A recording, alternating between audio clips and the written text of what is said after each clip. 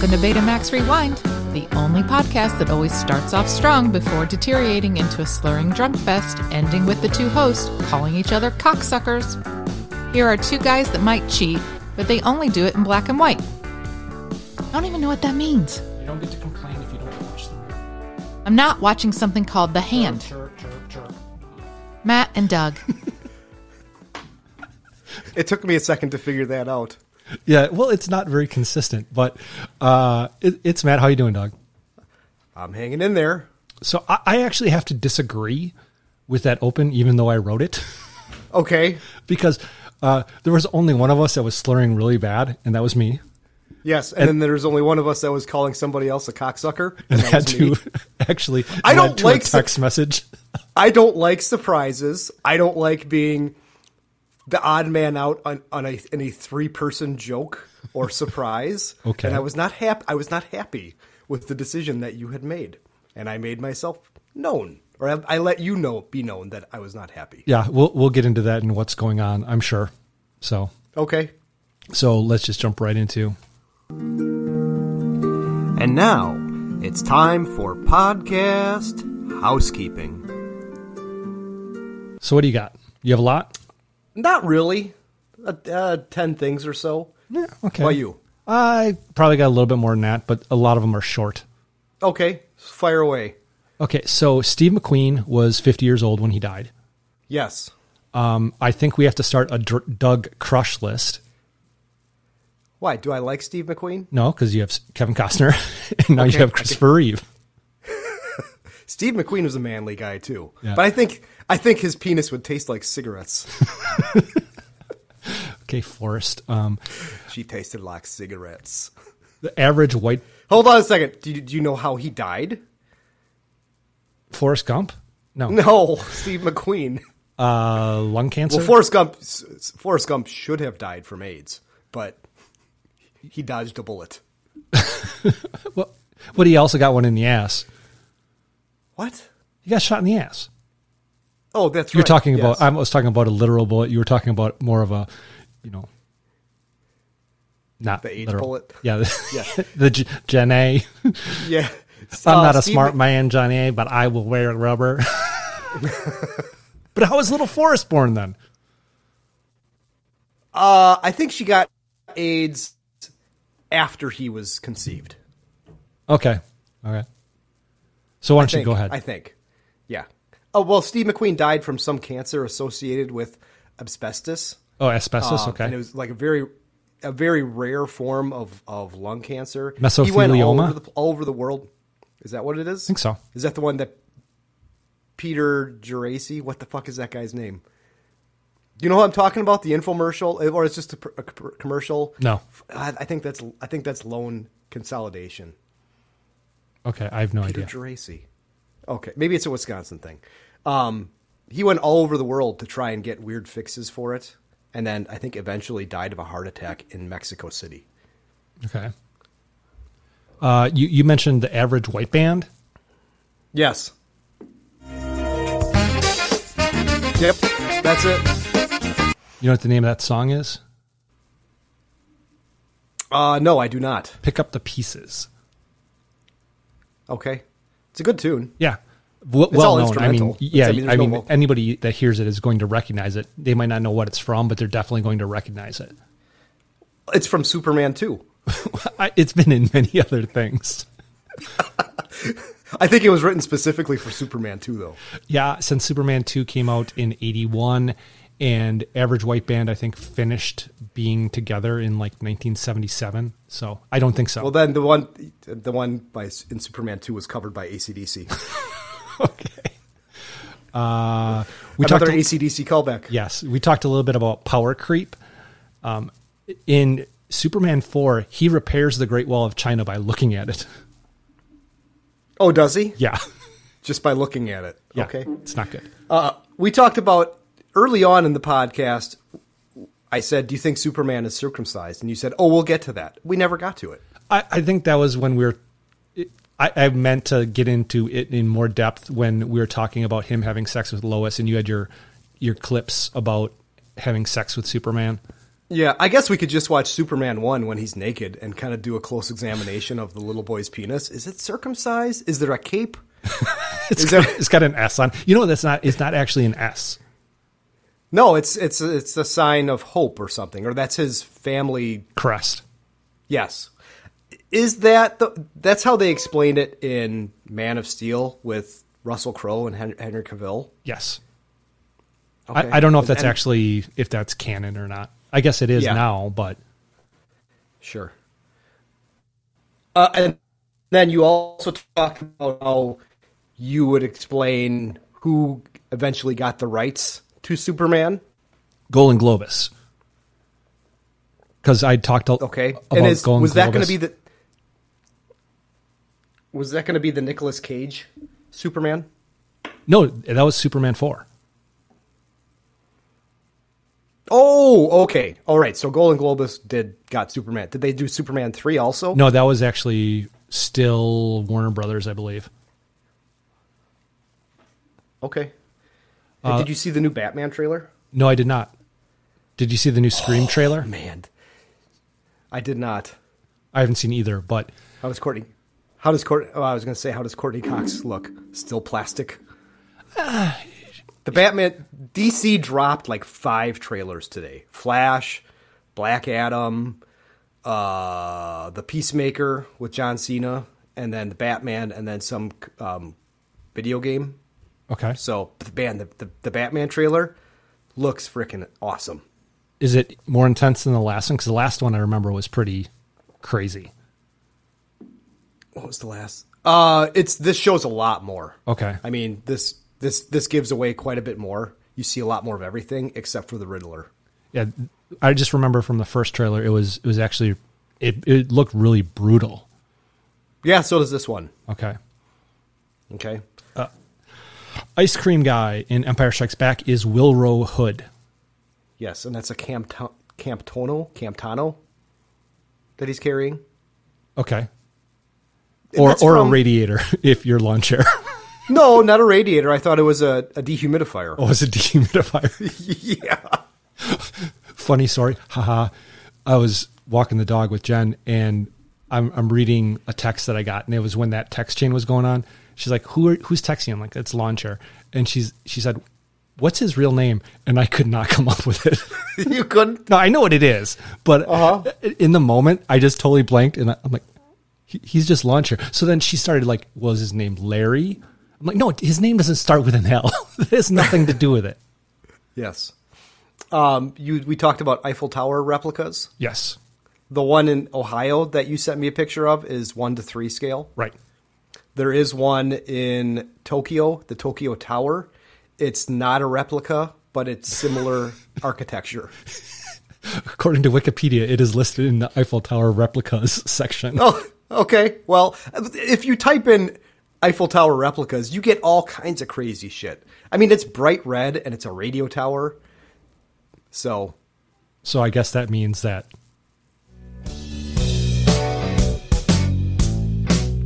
Money! Oh, my dog. I'm not going to play the whole song again. yeah, I owe you $1. Yes. The last face on Mount Rushmore is Lincoln. Okay. And do you remember what you called Non last week? Did I call him Nam?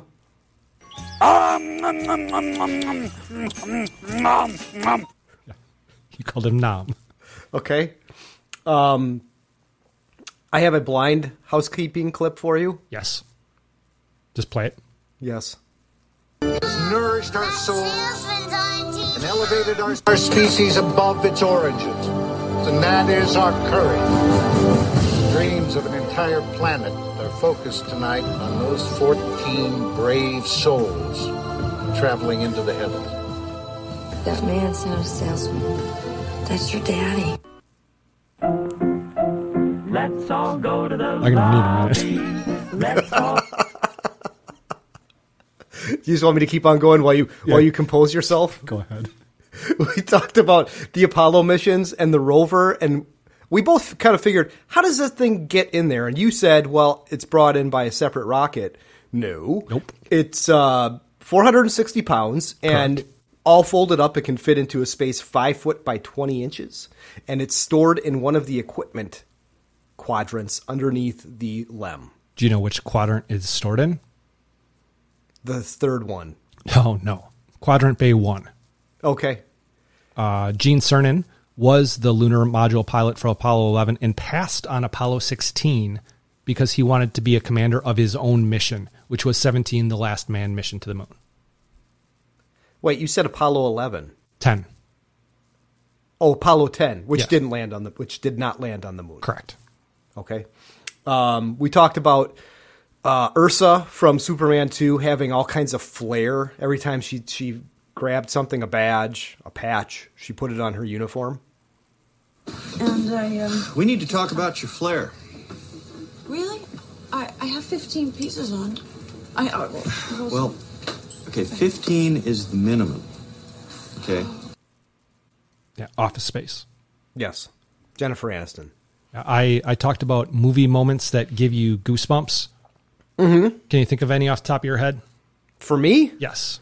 When in Scrooged, when the little boy who doesn't talk, when Bill Murray is making his big monologue in front of the live television, and he's thanking everybody and going off and being crazy, and the little boy who couldn't talk comes up to him, and he's like, "God bless us all."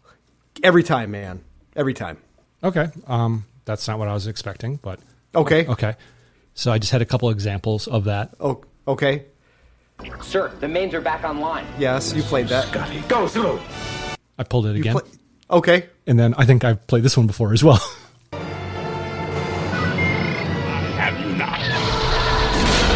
What? What? Yahoo! Look out! I'll stop it right after the moment.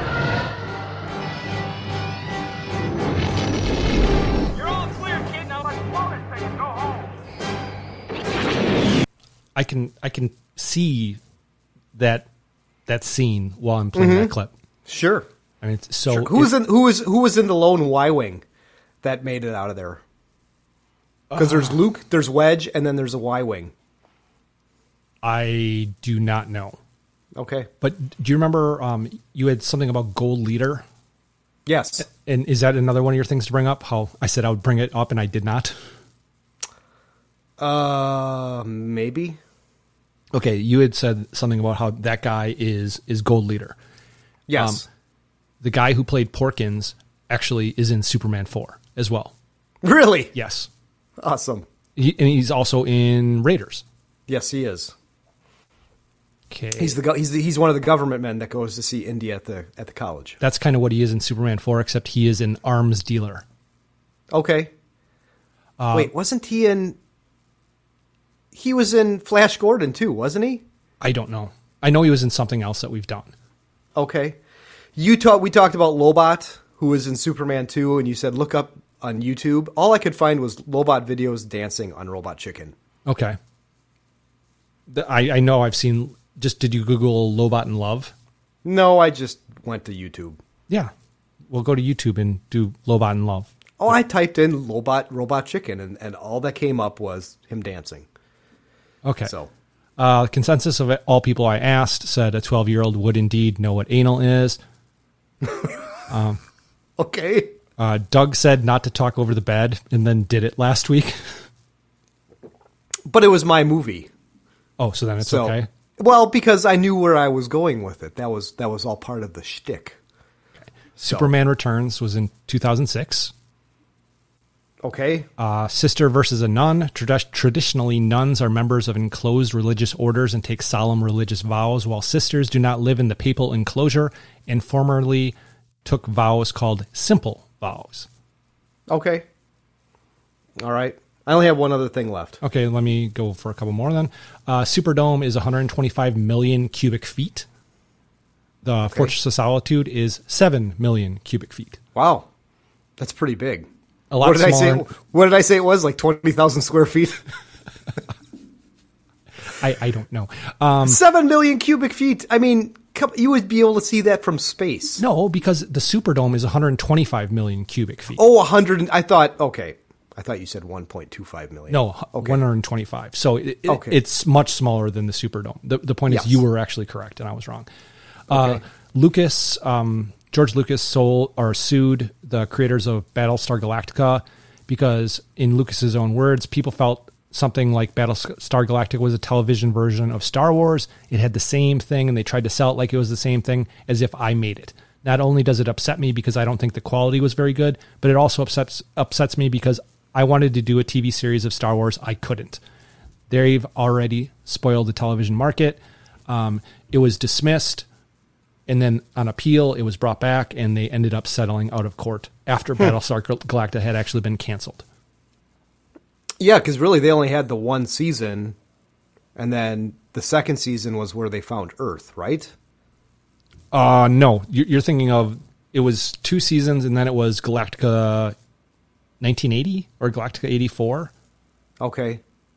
But we've talked about this before, but I couldn't remember the exact cost. In the miniseries V, each laser blast cost $1,000. Mm-hmm. The Smallville Superman was Tom Welling.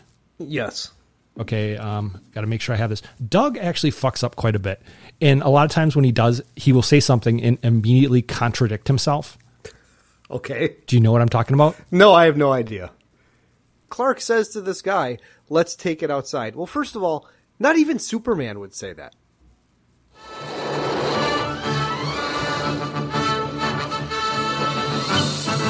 General, would you care to step outside? Oh, hey, how about that? That was your Cliff. Yeah, but he was fighting a bad guy. I mean, Superman's not just going to, some average Joe Schmo who's a truck driver. He's not going to say that. Okay, alpha waves are actually brain waves. Okay. John Ratzenberger has not been in any previous movies we've done. However, he was in a show that Doug has talked about quite a bit. Falcon Cheers. and the Winter Soldier. He was? I fucked it up. I fucked up the joke. Oh, did you? Falcon and the Snowman. Falcon and the Snowman. Yeah. Was he in that? Yes. I don't remember him. Although it wasn't a very good show, so I didn't pay a whole lot of attention to it. Okay. Jen said I actually captured her anger about the passport thing for Niagara Falls accurately. Okay. How she was motherfucking me quite a bit about it. I thought the bellboy from the movie was familiar. He has 58 credits, but they're all bit parts. And the biggest other movie he was in was Shakespeare in Love, is like just some random schmo. Okay. And the last one I have is aiming a balloon with a fan was actually done in Superman 4. Hey, how about that? So we got a message. I don't want to save this for listener reaction roundup. Okay. Because it has to do more with housekeeping. But friend of show Sean sent us a message on Facebook, and we talked about. Well, I said that Superman really is his secret identity, and no. I said, how did I put it? Now I can't remember how I put it. That he's the only superhero that Clark Kent is his secret identity. Right. And you said that Batman is the secret identity and Bruce Wayne is his real identity. Bruce Wayne. Yes, and he says No. Batman is the true identity, Bruce Wayne is the facade. Trust me, I'm a comics nerd, friend of show Sean. I can kind of see that. He wasn't born Batman, but the whole being a playboy is the facade of Bruce Wayne. That's not really who he is. Okay. So basically exactly what I said last week and you disagreed with. Well, but you see it one way, I see it the other. Fair enough. Superman was born Superman. The Flash was not born the Flash. Okay. Is that it? Mm-hmm.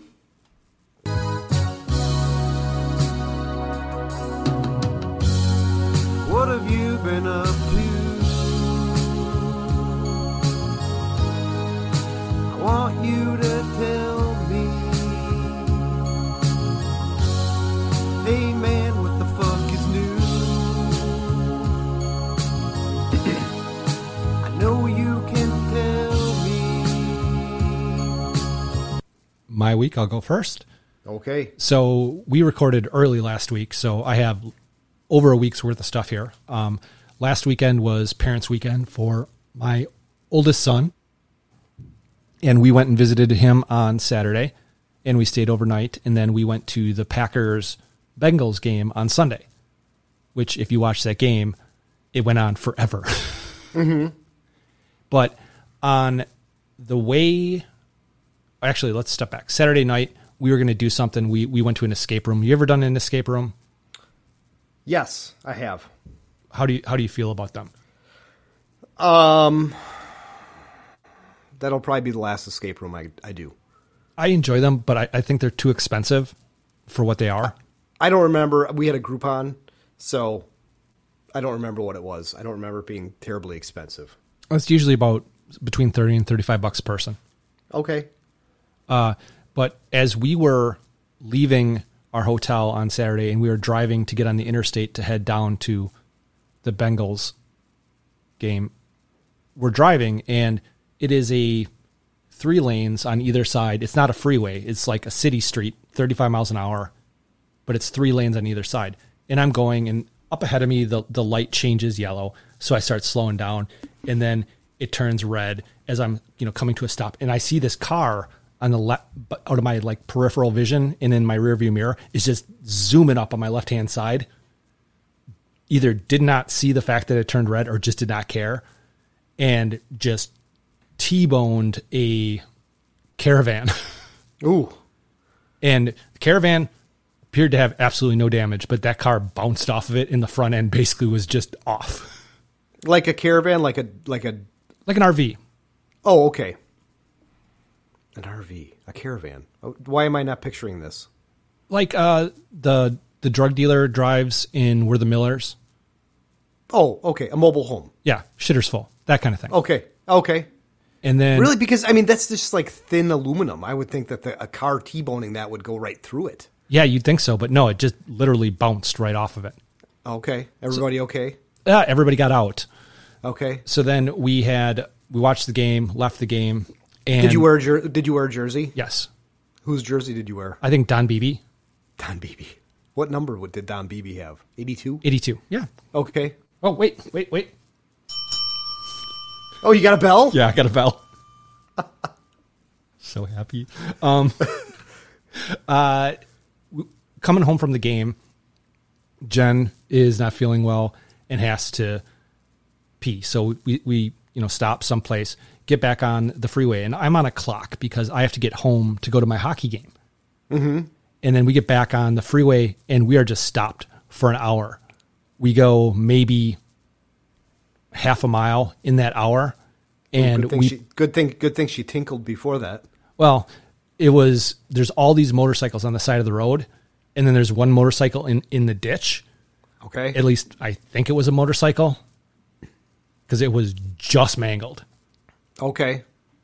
And then last thing is all from today. Went on a college visit with my younger son to a college out east, and we're sitting there in the orientation thing before they take you on the tour, and they're introducing all the different people who are going to be leading the tours. And, this person's from this city, state, and this is what the year they're in college.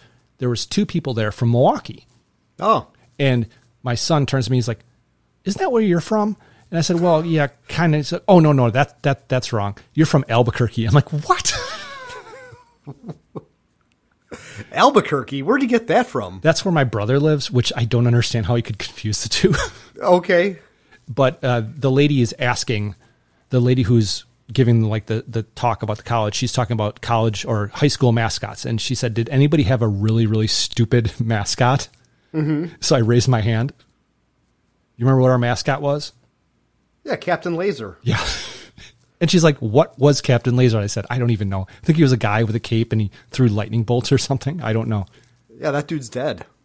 Yeah, but there is another Captain Laser. I've been at a KM game and they have a new one. He wasn't the only one. Okay. Well, but he was the original. The original, yes. Yeah. And then the last thing, and I know we have talked about this before, on the way home, stopped at a Subway to get food. And fresh. Yep. Phone call. And so I put in my credit card to pay. And what comes up when you put in your credit card to pay?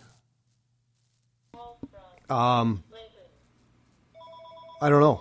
Do I want to tip 10%? Oh. 15% or 20%? And buried in the menu is the way to tip 0. I know it might make me a bad person. I am not tipping at Subway. No, it's like tipping. Why would you tip at McDonald's or a buffet? Yeah, it's about the same thing. And McDonald's never had like a pedophile as their spokesperson, so. No. That's all I you've been up. Yeah. Okay. We recorded early because last weekend I had to attend a scout camp with my oldest son. It was the fall jamboree where we go to a scout camp about an hour north of here and sleep in tents and just hang out with the other dads and read and watch movies on my iPad while my boy is doing merit badge classes. But we had all 3 of our meals prepared for us by the camp on Saturday. And it's camp food. It's not horrible, but it's not great. I mean, it's, institutional chicken nuggets and institutional mac and cheese. But on Saturday night, it was taco night. And it was actually pretty good because you had your choice of a million fixings. You could have hard shell. You could have soft shell. When you have tacos and you have a lot of tacos, what does that do to your tummy the next day? The next day, nothing. The next hour is rough. Oh, really? Okay. Yeah. So where we were camped was about a quarter mile away from where we parked. So you couldn't drive up to the camp. You had to bring a wagon and wheel all of your shit in. So when it comes to the bathrooms and some of the other common areas, the troops have to volunteer. Like, okay, we'll clean this set of bathrooms and we'll clean this set of bathrooms and we'll sweep out this building.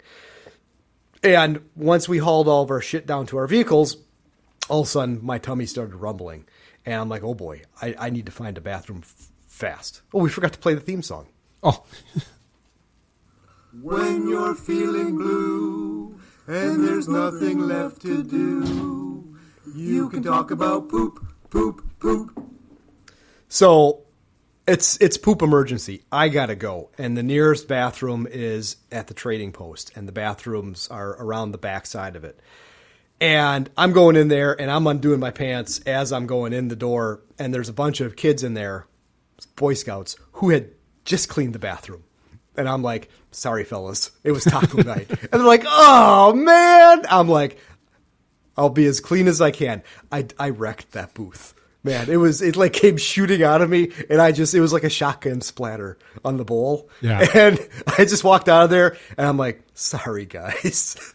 Have you ever been going for a road win and you get into the bathroom and it's a single stall and somebody's in there? Oh, yeah, that's happened a million times. And have you ever actually just done it's like, I seriously, I'm going to shit on the floor if you don't get out of there. No, I've never done that before. I should have a couple of times. A couple of times I've just said, fuck it, and went into the ladies' room. I've done that, but I did that once up at the Rockton Bar. Okay. I said, dude, I got shit. Too bad. Thanks, Kevin. That was one of our friends who said that.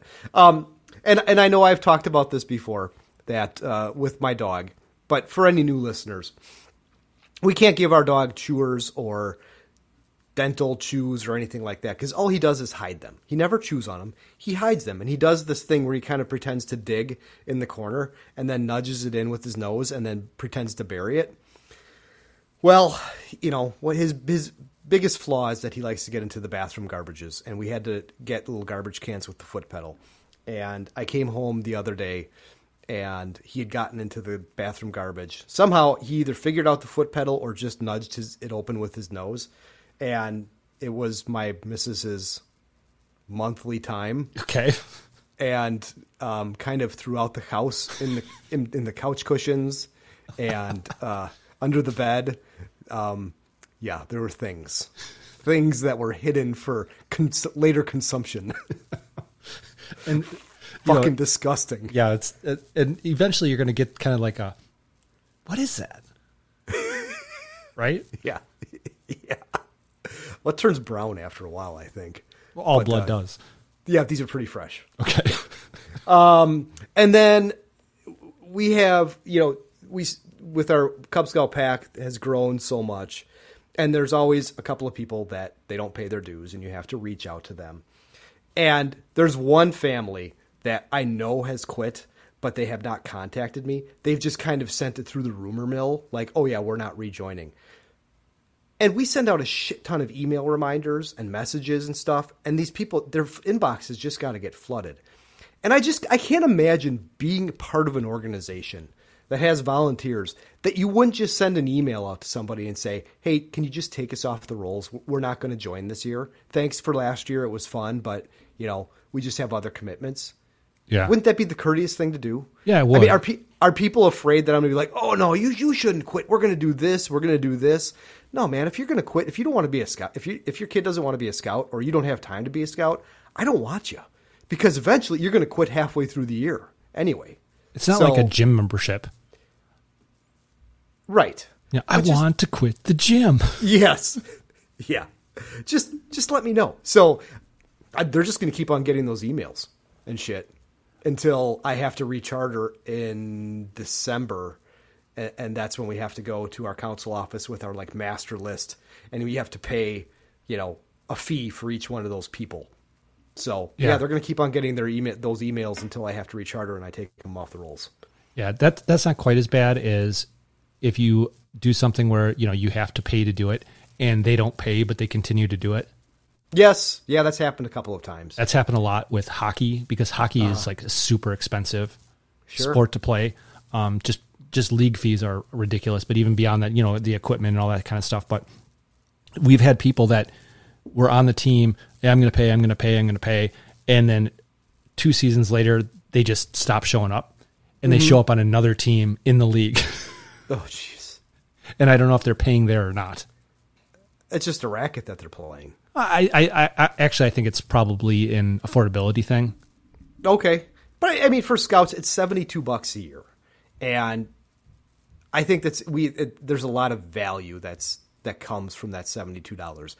We have the kids sell popcorn as our main fundraiser, and we sold a shit ton of popcorn this year, by the way. I couldn't believe how much we sold. But that funds everything else. So the only thing out of pocket is your $72. And that money goes directly to the National Boy Scouts of America. So, I don't know. Anyway, do you remember selling cheese when you were in Cub Scouts? I was never in Cub Scouts. Okay. I always thought, as long as I can remember, even when my brother was in Cub Scouts, I think it was popcorn. Okay, because we did cheese, and I just remember they came in these like stone jars. Okay. And I swear to God, those things sold so many of them. They weren't that expensive, and just there have to be things like that in people's cupboards that are now 30, 40 years old. Well, here's the thing with the popcorn. You get these stupid tins that everybody either throws away or sends them to Goodwill or St. Vinny de Paul. And you pay, I think, $25 or $30 for the premium tin, which is either a Packer tin or a Brewer tin. And you're obviously paying for that logo because you're not paying $30 for popcorn. Right.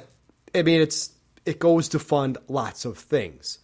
But my missus and I always thought, why couldn't they put it like in a nice Christmas box that you could reuse that box as for a gift? Instead, you get these shitty tins that you just throw away. It's such a waste.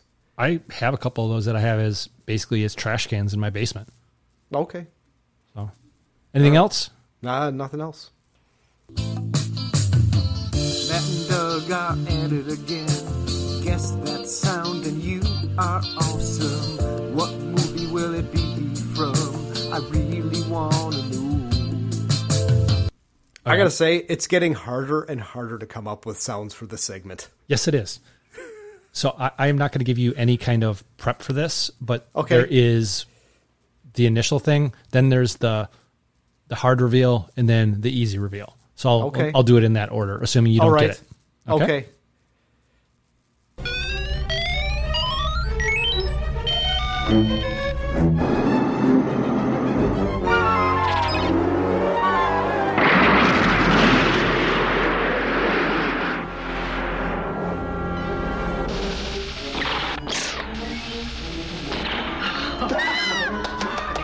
Nearly. Is that from The Twilight Zone?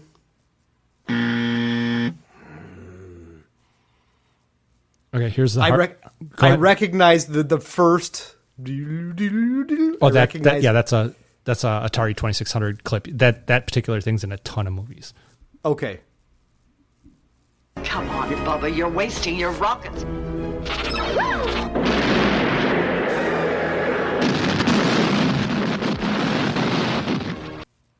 Is that from... Okay, is it Superman 3? Yep.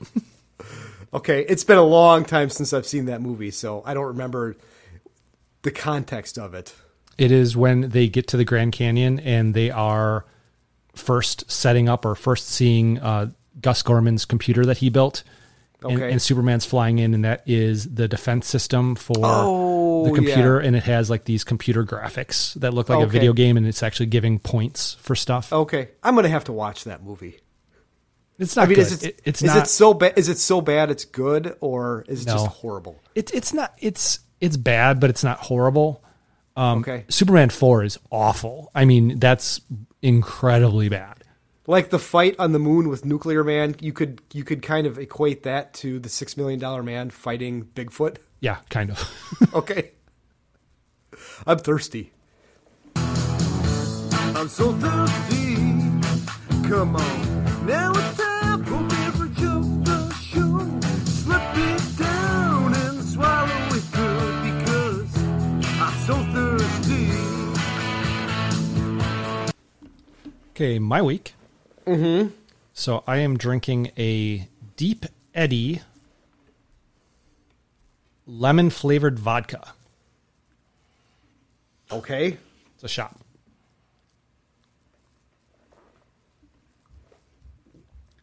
Oh. That wasn't good. I don't like vodka, so it wasn't very good. Okay. I'm finally getting around to drinking one of the other beers from friend of show Tracy's 12-pack that she gave me from a brewery in Indiana. It's Upland Brewing, and this is a wheat ale. But it's going to take me a little bit longer because I texted my missus and I said, can you bring me down a slice of orange? And she brought me down an orange, a cutting board, and a knife. Is that a passive-aggressive thing? A little bit. And the way that she put it on the bar was just like, really? You couldn't do this yourself? You couldn't think of this before you started your podcast? So, this is exciting podcasting. I'm cutting an orange live on the podcast. Well, while you're doing that, do you want me to start with the actual final music bed for me for the movie? This is your final movie bed that you're doing. That's what I've been told. No, you can't. No, you're my partner, Matt. I'm not letting you. This is not a decision that you've passed by me, so I can't approve of it. So hold on, I'm gonna take a drink. Ooh. Okay, it's okay. It's all right. I'm not a big wheat ale fan, but it's been staring at me, so I had to drink it. So I was going to do something, and it was a total layup, and it would have been good. And it was going to be the Indiana Jones theme, me singing over about how you fucked up by refusing to Google, so we had to watch The Hand. Okay. But I was out, and I was listening to music, and this song came on, and I'm like, no, I'm going to do this song. I got to figure out a way to make this song work. And I think that if it was in the capable hands of somebody who could sing, it actually would not be bad. Okay. But unfortunately, it was in my hands.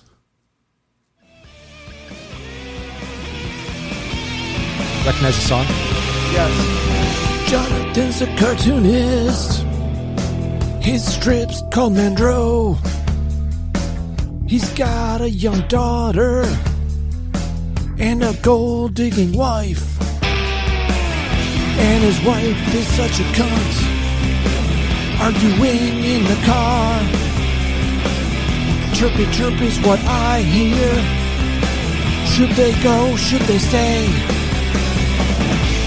She drives just like a chick. Cut off his hand, cut off his hand. It is her fault. He lost his hand. He lost his hand. It will kill you. The Hand was released on April 24th, 1981. It was written and directed by Oliver Stone, best known for being batshit crazy.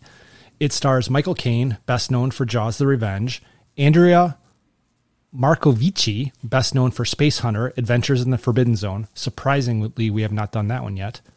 Annie McEnroe, best known for Beetlejuice, Rosemary Murphy, best known for To Kill a Mockingbird, and Meryl Hobel, best known for Mommy Dearest. Bruce McGill, who I recognize from Last Boy Scout, also played another role, which we will talk about later, or unless you want to do that here. Sure, why not?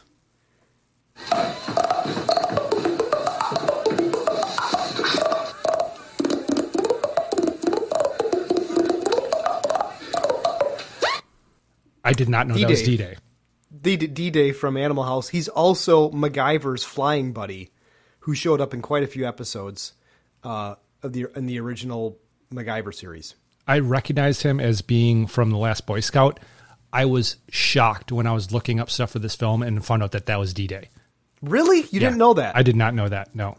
There are a couple additional people in it. Sorry, go ahead. In The Last Boy Scout, he's the guy that's hiding in the closet when Bruce Willis figures out that there was a dude there because the toilet seat was up.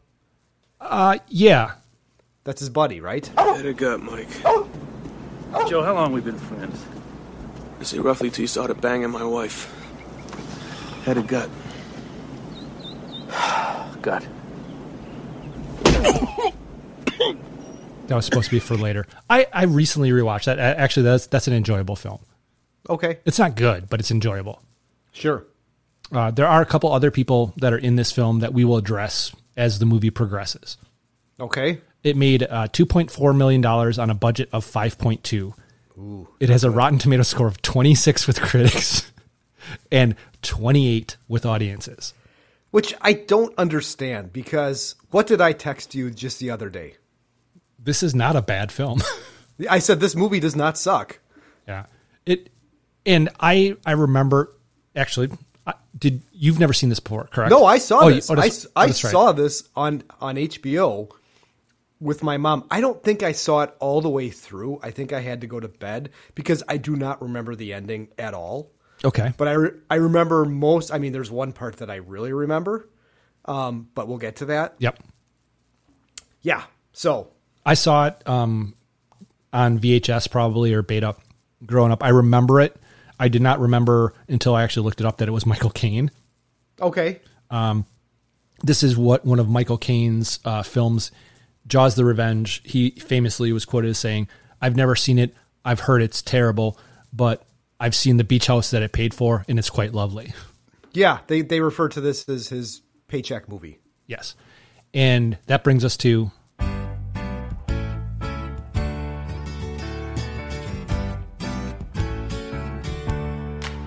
Welcome back. You've been on this show before. Welcome back. How many times does this make it? I've got two, but I'm sure there's more because Oliver Stone likes to use people in multiple movies. Okay, so who do you have? So I've got Oliver Stone, who plays the bum. Right. And he was the commanding officer in Platoon. He was probably in Wall Street also. Yes, he was. And then Tracy Walter, who was a cop at the end, who played Bob the Goon in Batman. And Bob, remember, you are my number one guy. Yeah, Bob doesn't actually talk in actually, I'm sorry. He does talk there at the end. But yeah, and I would not have caught that. And how many did you have for Tracy Walter? Just Bob the Goon? Yeah, he's in something else, though, isn't he? Midnight Run. You pointed him out. He was, I think he owns the bar with the eraser thing. Yes. No, that's not him. That's the bar that De Niro, it's the diner that De Niro goes to after he's lost the Duke. Okay. And then the FBI guys come in. That's Bob the Goon's place. So you are missing one.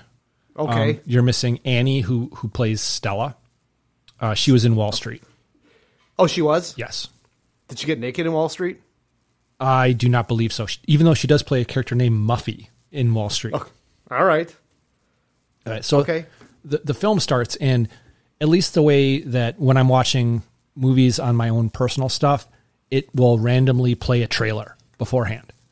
Okay. And I saw a trailer for a film I've not seen in a long time called In the Company of Men. Have you ever seen that? That's another Saturday night for you. Son of a bitch. No. I think so. Maybe, maybe not. Who's in it? Oh gosh. You'd recognize the one guy. I know this is not going to help. I don't know. That guy. Yeah. There you go.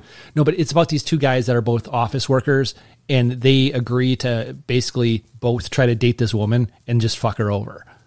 Okay. It's a black comedy, and it's brutal. It's just a brutal film. I think she's deaf too.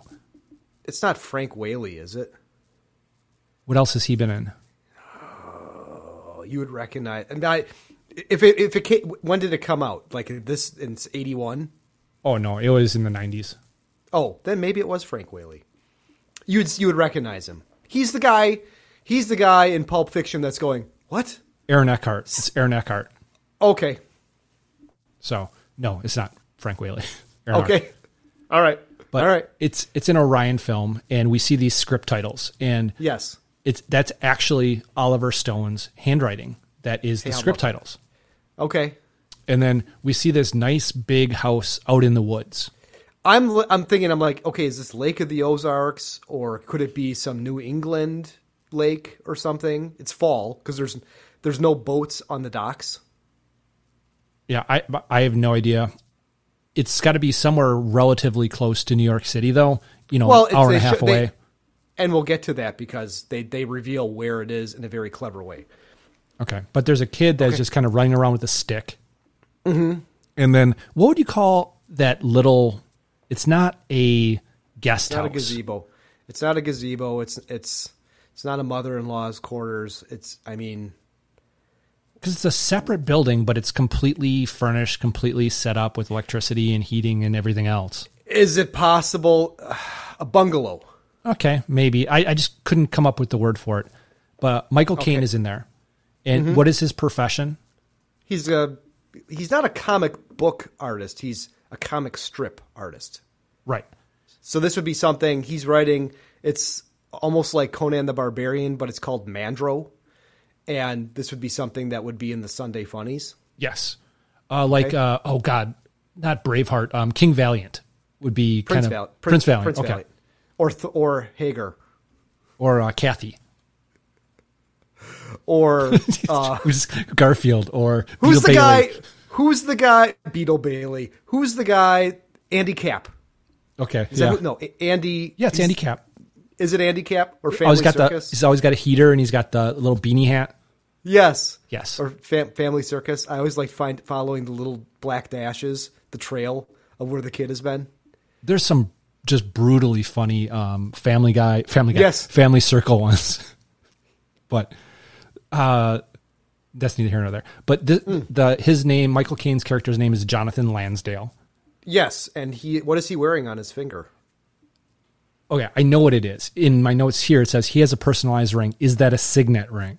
And yes, it is, because he actually refers to it as a signet ring later. What's a signet ring? The kind of ring he has. Okay. I believe it's in olden times, it was what was used to like seal like a wax envelope. Oh, okay. All right. But the ring itself, But wouldn't if you did that, then wouldn't the letters be backwards on the wax seal? It's usually a signet ring. Usually isn't like letters or words. It's usually like a symbol. Okay, but this has his initials on there. I know. I don't know. All I know is that he calls it a signet ring later. Okay. But when they show the ring, it's his initials, JL. Mm-hmm. That looked kind of shitty. It did not look like an expensive ring by any stretch. Well, it looks like my wedding ring, which is all scratched up and marked up and. But it's not that it's beat up. It's just the actual letters just seem to be poorly welded on there. Okay. All right. But the credits are what continuing. were your favorite? Did you have a favorite funnies in the Sunday funnies that like the go-to that you would open up and that was the first one that you went to? Oh, I mean, it was so long ago. Probably stopped before I even got to middle school or at the latest high school. Would probably be Garfield. Heathcliff, I think, was in the Sunday funnies, and I liked Hager also. But just Bloom County Hager was Bloom County too. Which one was Bloom County? It's the one with Opus the penguin. I don't remember that. It's done by Burford. I don't know. It's kind of like a not so snobby Doonesbury. Okay. But all right. The credits continue. You see who the music is by? James Horner. Yep. Who has done at least one film we've done. No, he's done one. He did Krull. He did Krull. He did Aliens. Okay. And the only reason I know that he did Krull is because I was going to say Wrath of Khan, but he didn't do. We haven't done Wrath of Khan, but it's the same. But it music. sounds it's the same music. Yes. But the kid wants to know what is happening in the comic strip that John just finished, and he says that he has to mail them tonight, but he will tell the kid tonight. Does that really seem like that is a kid-friendly script? No, but if she's following it, she's been brought up with it. You know, that's what her dad does. So, but she asks if Mandro has married the princess yet. Okay, I didn't write that particular thing down, but the credits continue. It says that it is based on the lizard's tail. Mm-hmm. And now we see the inside of the house, and his wife, her name is Anne, she is stretching, and I think she's wearing kind of yoga type stuff. Yeah, I meant to pull a clip for this, but I forgot. I'll have to use it for another time. But she's sweating, and she tells John that she wants to sublet a place in New York for the winter. How much was the place that she wanted to sublet? How much was it a month? $350. Yeah. Yeah. Pretty cheap. It's a closet, if that. Yeah. Right. But then we see the envelope that she wants to mail to New York to hold the apartment, and the return address is Vermont. Oh, okay. I had another thing about them. She gets a piece of mail from some institute. It's actually the Origin Institute, which is that some kind of like yoga Scientology thing? Something like that, yes. But she really wants this apartment. She wants it so bad that she wants to put a deposit down without even seeing it. And he does not. Yes. She wants to do her own thing. And he does not want her to do her own thing. Right. And he has to mail the comics, and she's pressing him. And in my opinion, at least here, she looks like a little bit like Sarah Jessica Parker. Without the big nose and brunette. Yeah, that's in my notes. But she says that she wants to do something on her own. And then we see that John is out chopping wood. And Michael Caine is young here, or youngish, compared to seeing him later. Yeah, he's got a horrible haircut, though. Yeah. That bothered me the entire movie.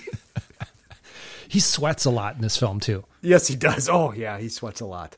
But his kid is in the background poking at something. Mm-hmm. And he goes over, and what is it that she's poking? A lizard tail that is still kind of moving.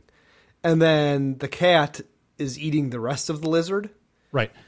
And Lizzie, the daughter, and John are having this back and forth about whether or not the tail that's still moving has, what do you call it? It has a mind of its own. Yeah. Yeah, it's just reflexes. And then how does the lizard know I'm doing that when there's no head?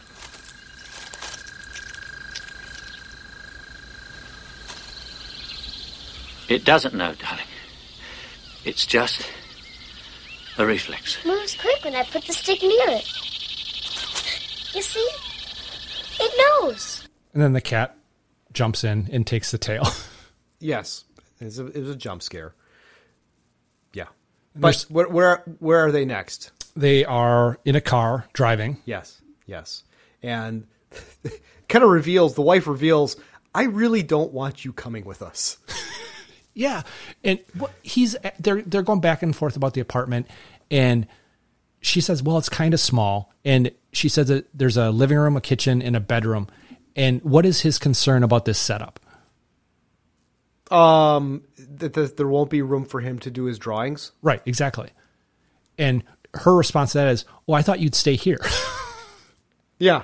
And is she trying to break up with him here? And I she think says no. I think she's trying to go for a separation. Like, I remember when my parents got divorced, they gave me a false sense of hope that, oh, we're just separating. We're just going to see, what it would be like.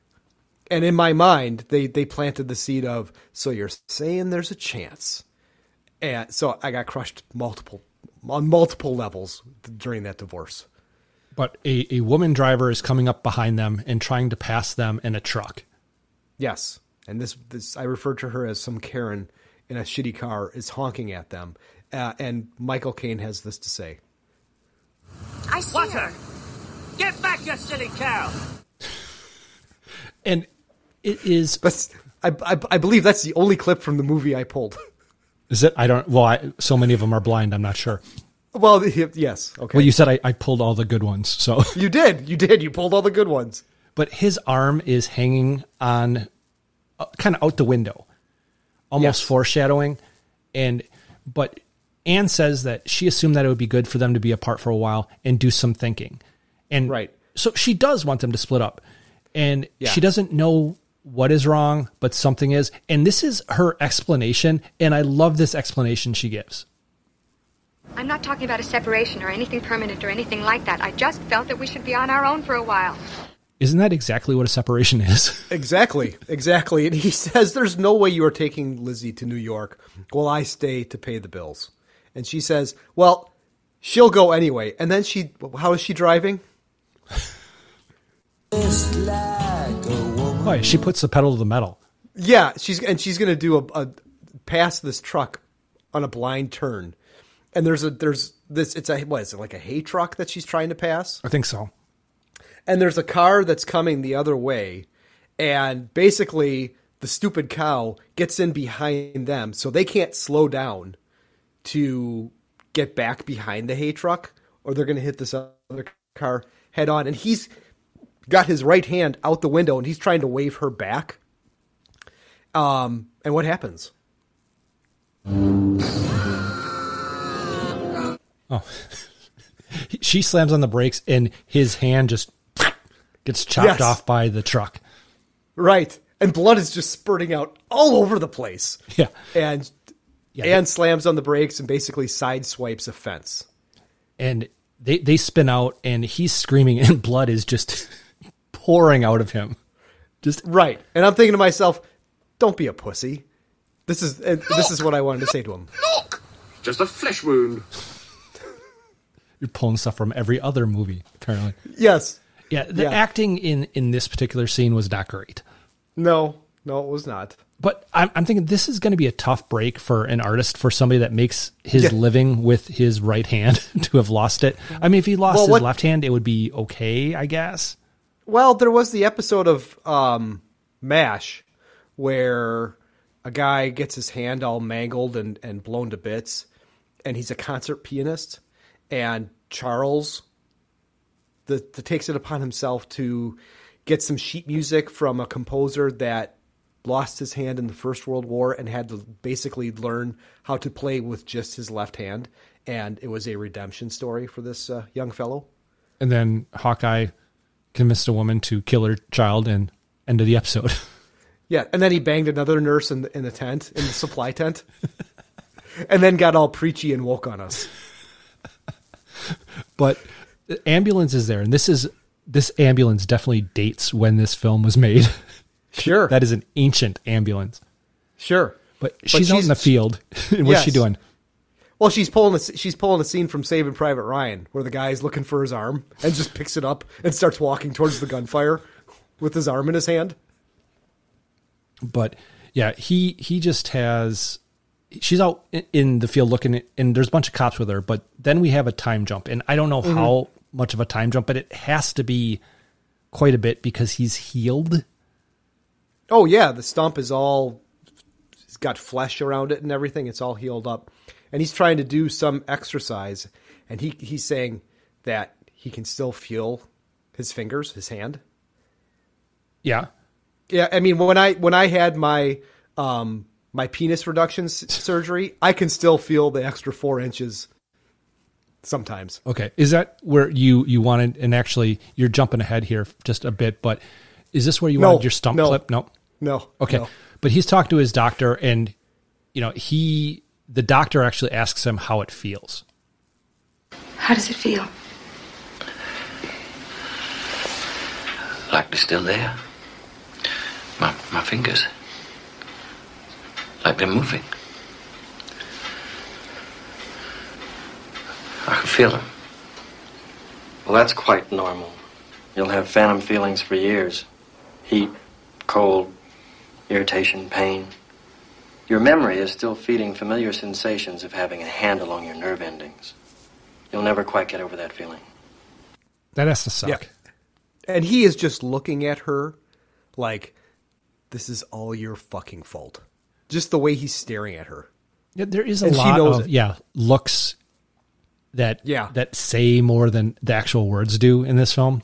Right, but I mean, in his mind, he's thinking, I can't draw, I can't wipe, I can't jerk off, like I'm used to, and it totally reminded me of the scene from Carlito's Way. Diapers, man.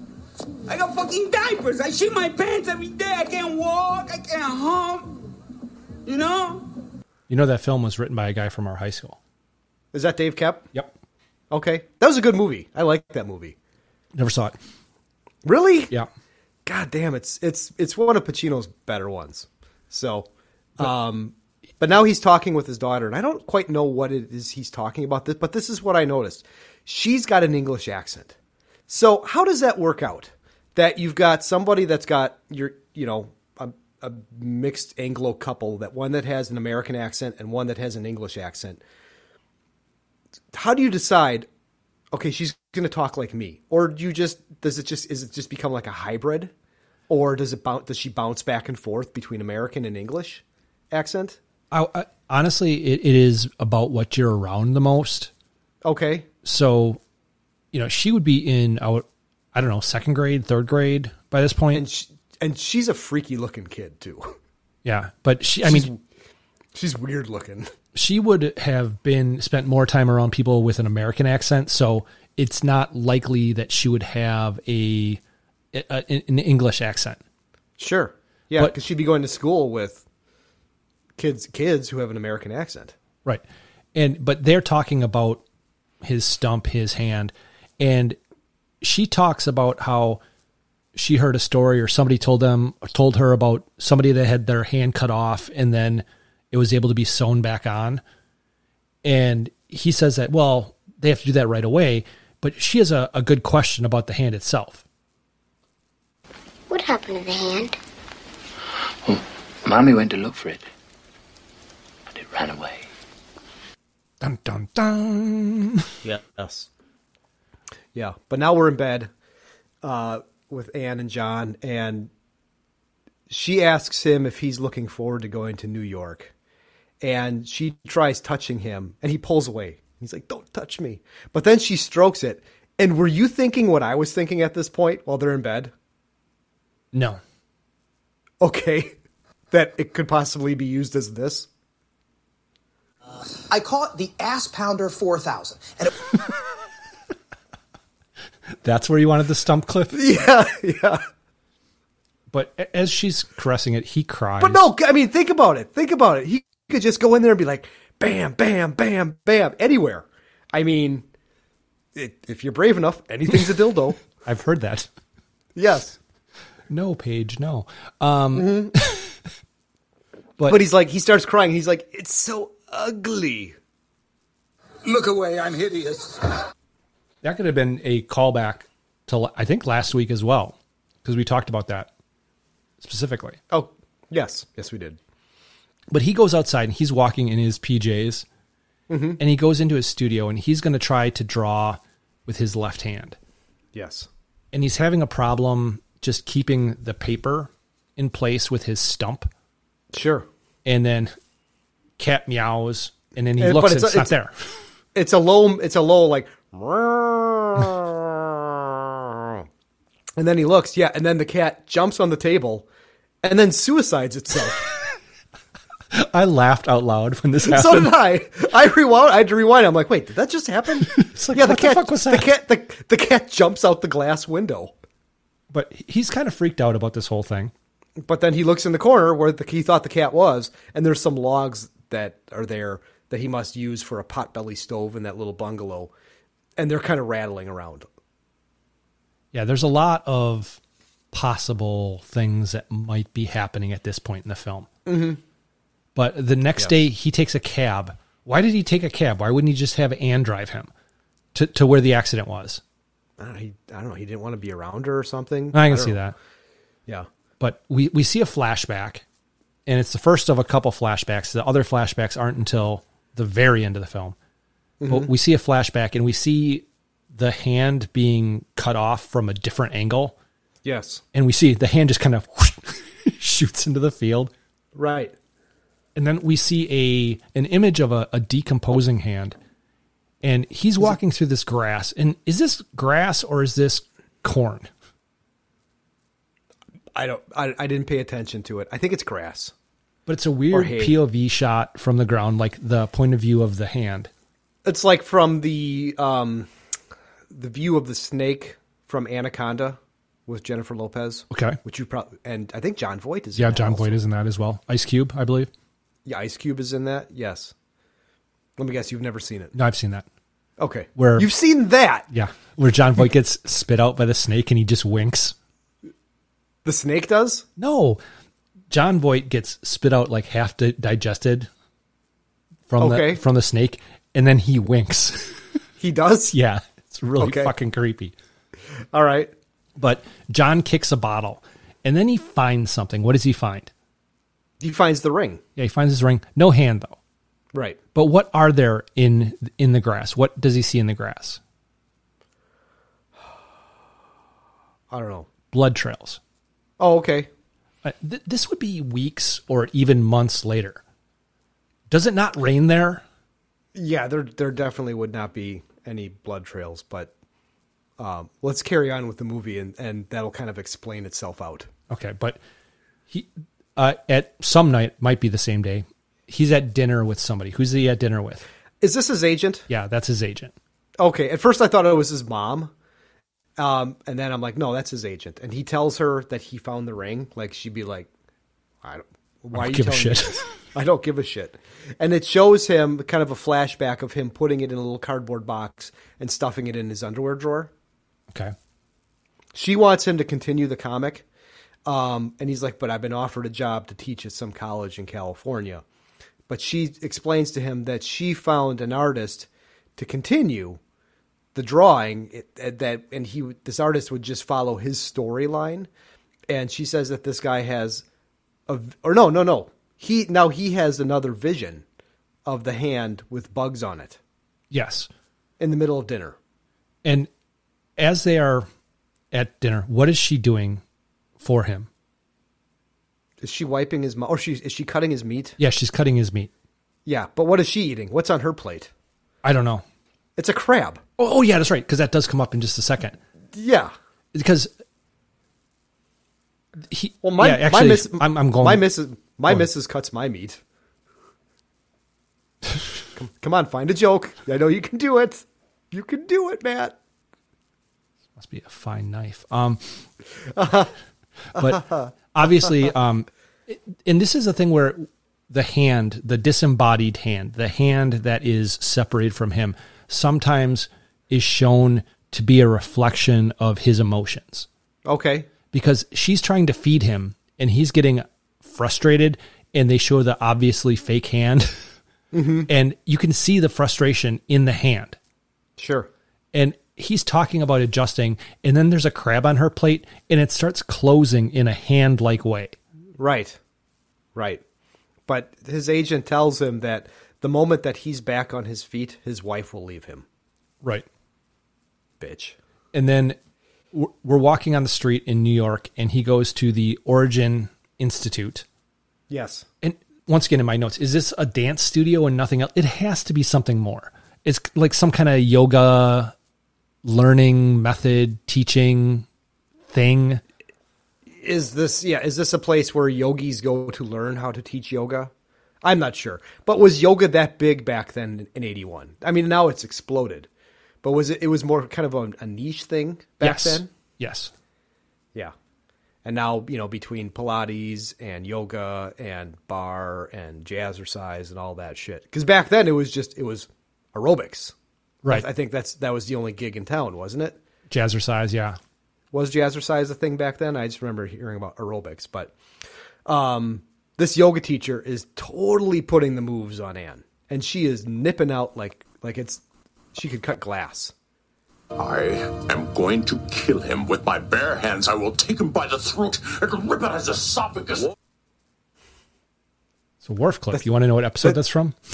No. What? I have no idea. Nerd. But do you know who plays the yoga instructor? No. Oh, yes, Kramer.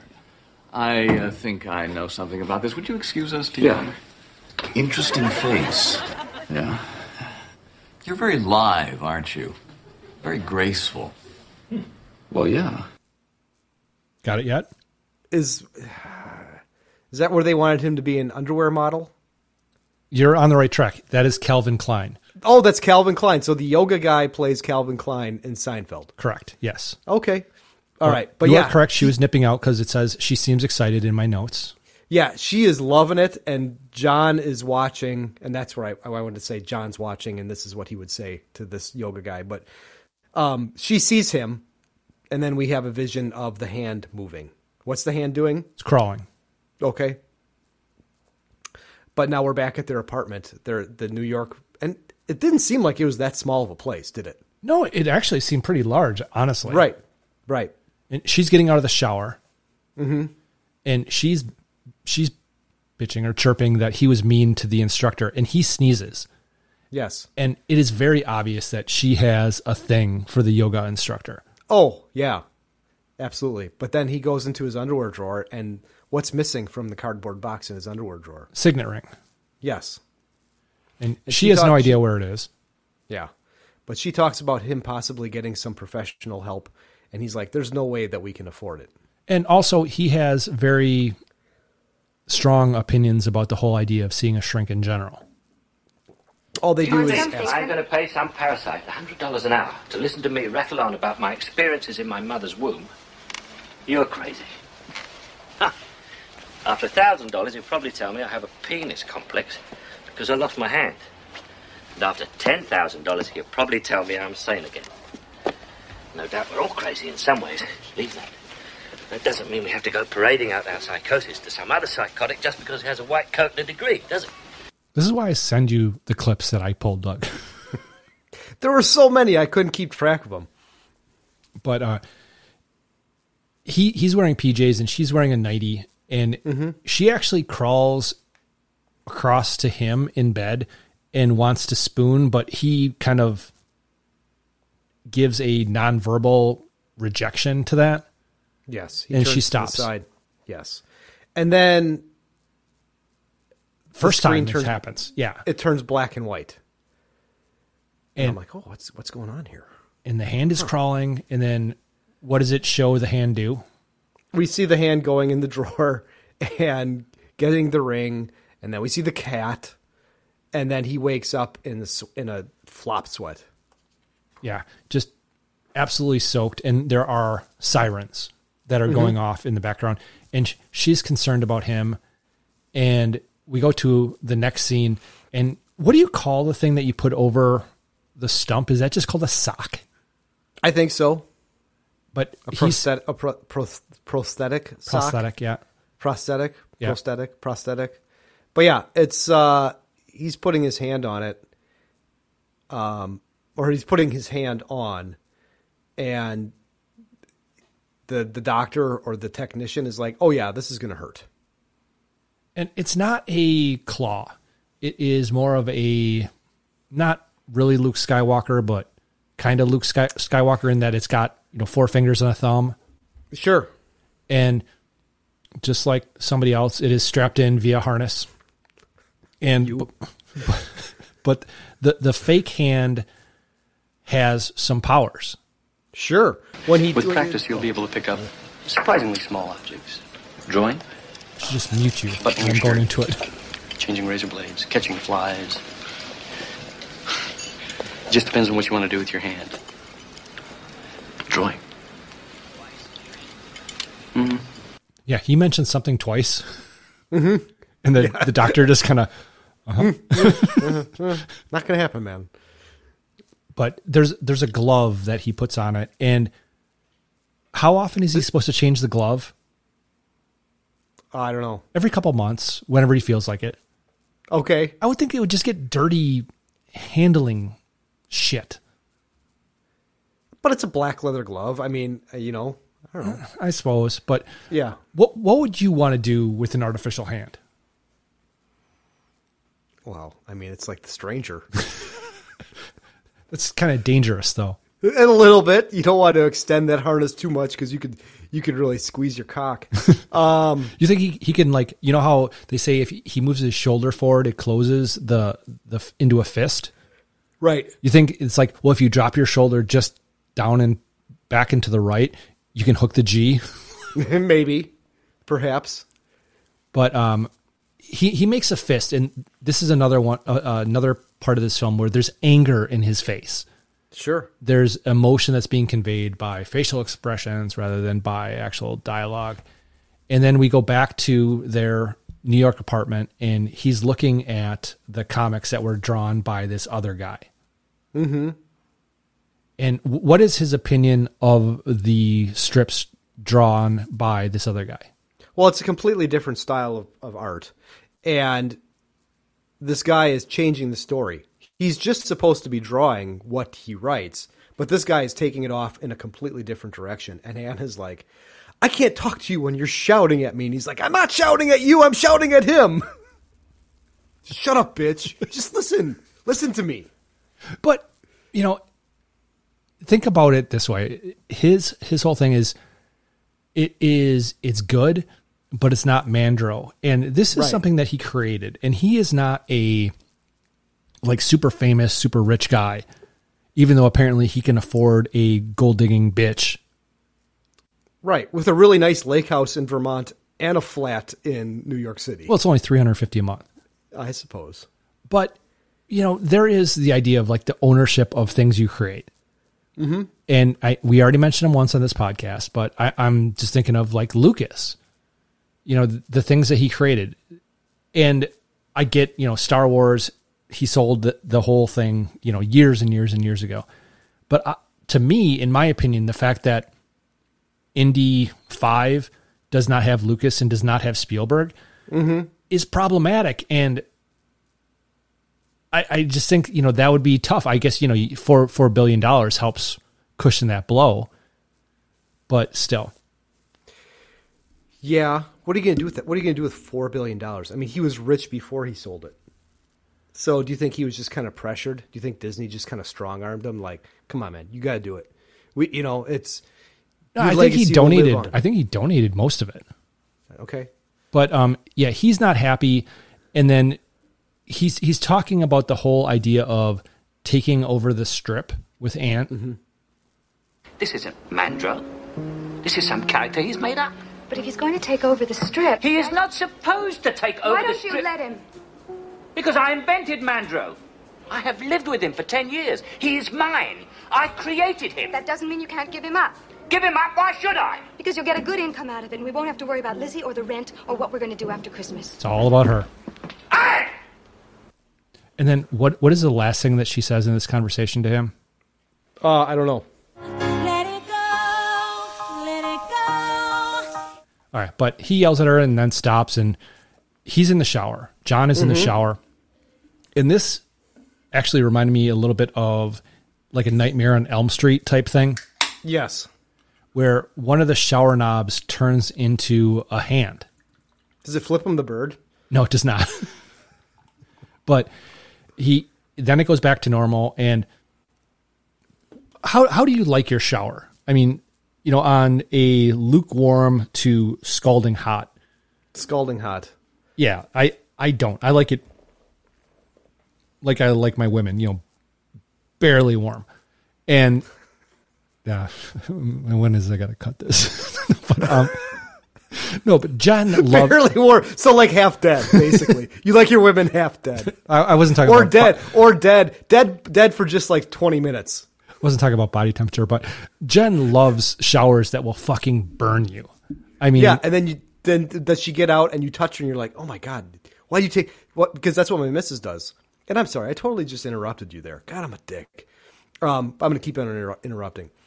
She'll be like, she'll touch me or she'll give me a hug. And she's like, oh my God, why do you take such hot showers? I'm like, because they're awesome. They feel great. I like, no, that's the way it honestly is painful. If she gets out of the shower and she leaves it on so I can jump in, it's painful to go in there because it's so fucking hot. Yeah. So there's an agreement that we have with the shower head that when you're done with the shower, do you have the detachable shower head or no? We don't have the detachable shower head. Turn it to the side. Otherwise, when you get in the shower and it's just the water hits you right away, that's not cool. Because then, yes, we take different temperatures showers.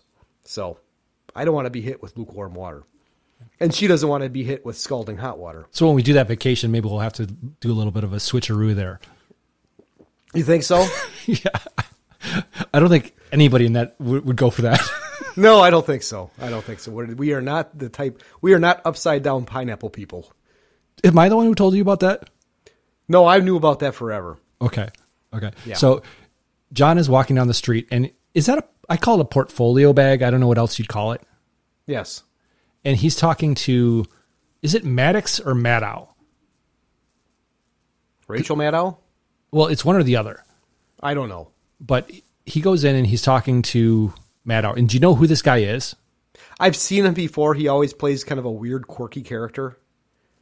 This is called Carvelli's scheme. This guy. Yeah.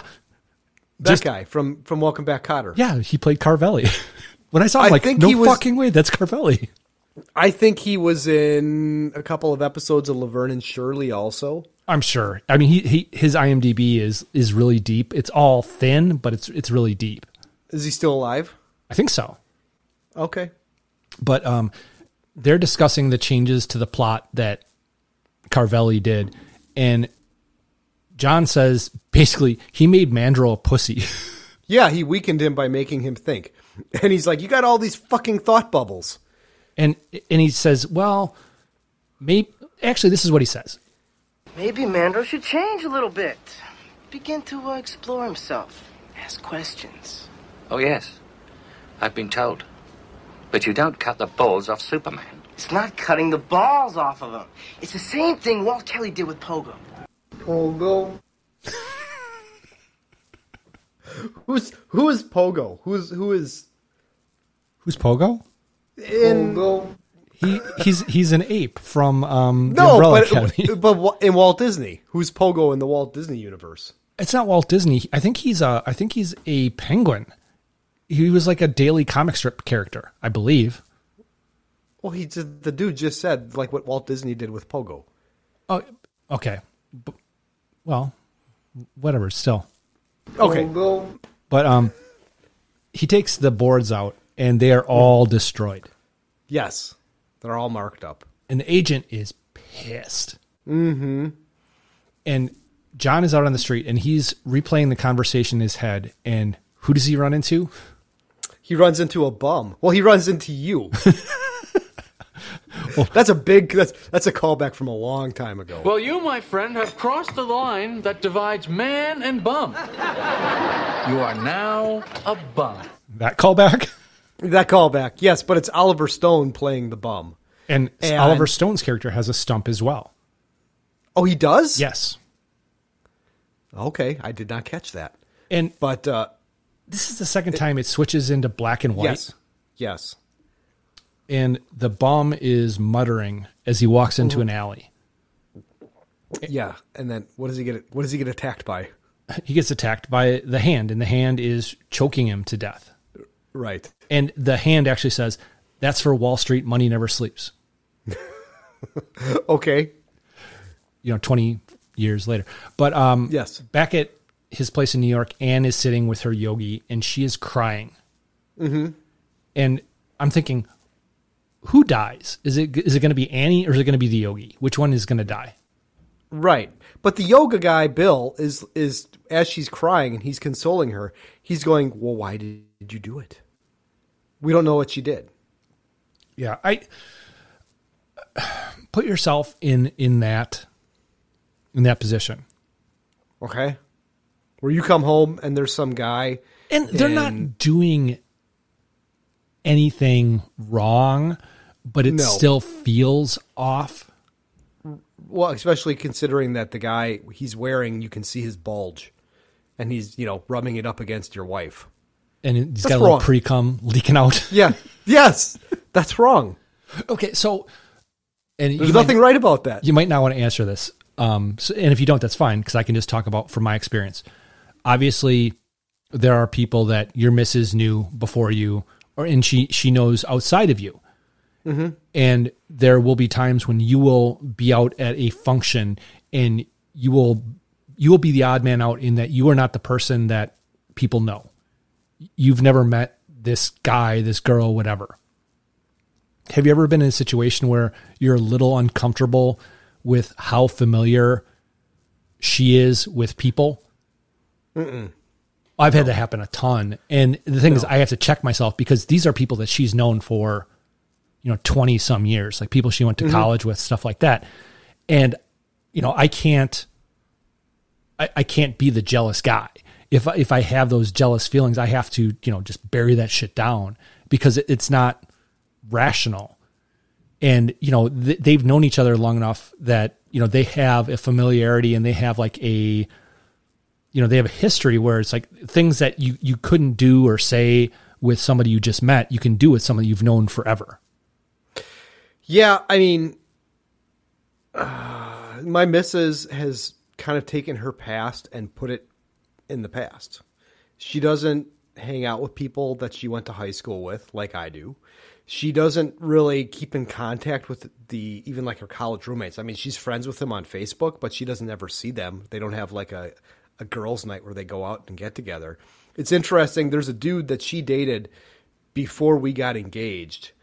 And they dated for quite a long time, and he kind of fucked her over. And I've asked her a couple times, I'm like, have you ever looked him up on Facebook? And she's like, nope. I'm like, you don't have any desire to see who he's married, if he has kids, what he looks like, if he's gotten fat, if he's going bald. You have no desire to see that. She's like, nope. So, I mean, I've tried looking up every single person I've ever kissed. Oh yeah. No. Yeah. I've done the Facebook stalking quite a bit with different people. Yeah. It's like, sure. And a lot of it is kind of depending on how it ended, just hoping it's like, yeah, I hope that bitch got fat. So, but he talks. He's talking to his daughter. And what is she doing as he's talking to her? I don't know. Playing with G.I. Joe figures? No, like father, like daughter. She is. Oh, is she drawing? Yeah, she's drawing. She's drawing a house, but shitty house. But still, he asks her about the Carvelli mandrel boards and if she saw them and what she thought of them. What did she think of them? She didn't like them. And then he asks if she touched them. And what did she say to that? No, I did not. And then Anne comes in. The yogi has left. Mm-hmm. And we just did it, but I'm going to do it again. Let's step out of the movie here for a second. Okay. And I want to talk about levels of betrayal. Okay. So there's cheating. That's obviously a level of betrayal. But are there varying levels of cheating where it's like it is worse where you did it, who you did it with, who you did it in front of? No. I mean, it's cheating. And cheating is cheating. It's bad no matter what. It's bad no matter what, but it's worse. It's worse if she does it on your bed. Yeah. And your kid is in the other room. Yeah. That's what I'm talking about. Yeah. That's kind of the bitch combo platter there. Okay. Because there's cheating. Nice. There's cheating in your house, and then there's cheating when your kid is there. Yeah. Yeah. That's not great. But that's not great. But he asks her why she was crying, and she's like, well, I can't tell you. And she has a stupid reason. I don't even know what it was. I didn't write it down what her stupid reason was. But she wants to know what happened at the meeting. And yeah, Karen called off the strip, and I don't think she'll be doing anything for me in the future. Yeah. Will she want anything else? Nope. Yeah. And she's concerned. And why is she concerned here? Money, money, money. Yeah, her meal ticket is ending. Uh-huh. And she shoves, or she doesn't, he does. He shoves the whole, oh, I'm not supposed to talk about it afterwards. Right. To her, because that's exactly what she said to him. And she wants to know, what about money? And he says he'll get a job. Yeah. And where's this job he's going to get? Going to California on a big jet plane. Or what's the other one? That's off Led Zeppelin 4, never mind. But she's not happy about this, and she's going to go give her daughter a bath, and then the hand is there, and it kind of retreats under a radiator. Mm-hmm. And then another time jump, and that's the thing about this movie is you cannot tell exactly how long it is between this part and that part, other than kind of putting some of the details together in your head, because it's going to take so long for him to heal. Right. But yeah, we're in California, and he's driving through the mountains, and... Well, he's not driving. No, he's not driving. D-Day. Yeah, he's being driven Brian. around in a Jeep. Yeah. By Brian. And the students have heard of him. Right, yeah, he's a name. And what do they need to do in order to get credit for a class that they're teaching? I don't know. They need to have 15 kids enroll in the class. Okay. And do you know what a Brigham show is? No. So when you do stand-up, there's a couple different types of shows. There's like open mics. There's ones where like you're just paid to show up. And then there are what are called Brigham shows. And a Brigham show is you will get stage time, but you have to bring X number of people to the show in order to get stage time. Okay. And that's kind of what this is. It's kind of a Brigham thing where he needs to have 15 people per class that he teaches. Okay. And they get taught by the course, and Brian says, don't take attendance after the first few classes. The state reimburses based on the kids. Okay. And he says, yeah, you should be fine. People have heard of you. But what is the name of the college? Boy, I don't know. I didn't even write that down. It's so obscure. Sarahville College. Oh, is it? Yeah. Nice. Sarah. And he's teaching his first class. The ice is going to break. But these students look pretty fucking old. They're it's a mixed bag of, I mean, it's like, it's a shitty community college. Well, you went to Harvard on the Hill for a period, didn't you? I got my associate's degree from Harvard on the Hill. I mean, what was the mix of ages? Oh, it was mostly young. It Okay. was mostly young. Yeah, definitely. But he's having them go around the room and introduce themselves and what their favorite comic is. Mm-hmm. First guy doesn't have one. No. Neither does the second. So none of these people are really comic book fans. It's because he has a name. He has name recognition. That's why they're in this class. It sounds like. Sure. But he's staying in a cabin, Mm-hmm. and there's a snake that's on a rock. I didn't quite understand that. Was the snake dead? Because it looked like it was all kind of in a weird shape. And it was kind of bloody. Yeah. Is it dead? I don't know. Right. But he's cooking, and Mm-hmm. he's using the robotic hand to pick up a burger. Yeah, he's having some issues there with that hamburger. So what happens with the hamburger?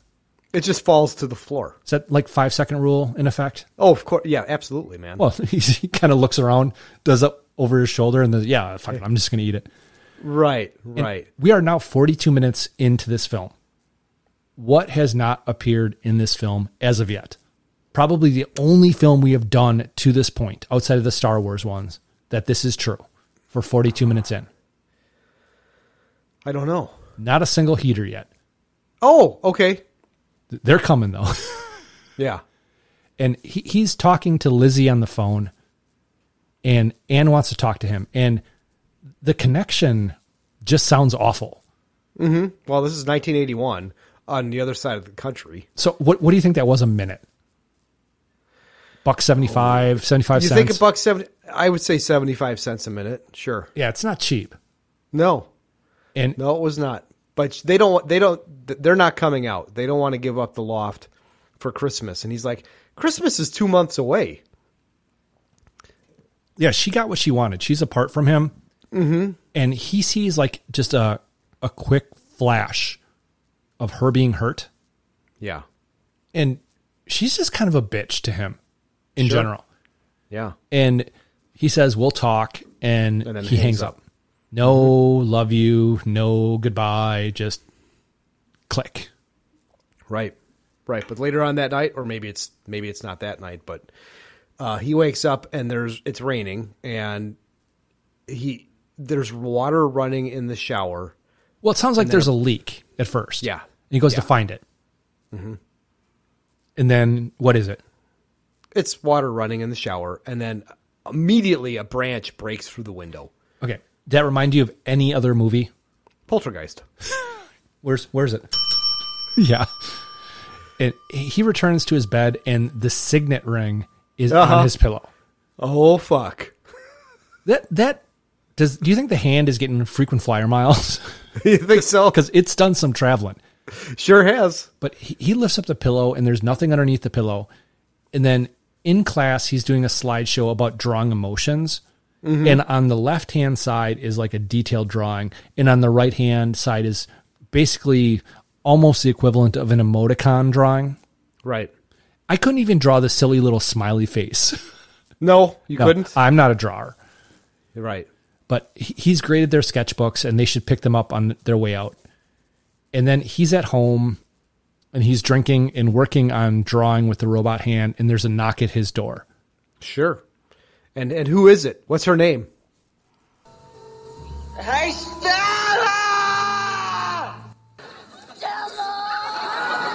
Yeah, a little snack from his class named Stella. Yes. And she is a snack. But man, when she opens up her mouth... I'll get to that in just a second. Oh, okay. All right. So she asks for a beer. No. She gives him the sketchbook. He offers her coffee, and she says, no, I want a beer. And she seems nice, and she asks if he thinks that she'll make it as a cartoonist. Because what was the only thing she was ever good at? Drawing? No, bookkeeping. Oh, bookkeeping. Okay. And she's a little bit forward about what she wants, and she uses one of Doug's lines. Take it from the can. So, but she doesn't want to be a bookkeeper. She doesn't know what she wants to be. She kind of wants to be a professional student. Yeah. And she's talking about Brian, D-Day from Animal House. And she says that he doesn't even look at her ass. Yeah. I seen you with Brian. Yeah. He's dying to fuck me. I never let him. Drives him crazy. He's always doing this number. Walks around, he's hiking up his pants, show me how big he is. He's so stuck on himself, you know? Never looks at my ass. With you, it's different. I like the way you look at me. Okay, so now I have a new segment I want to introduce. Okay. Want to play some Sega hockey.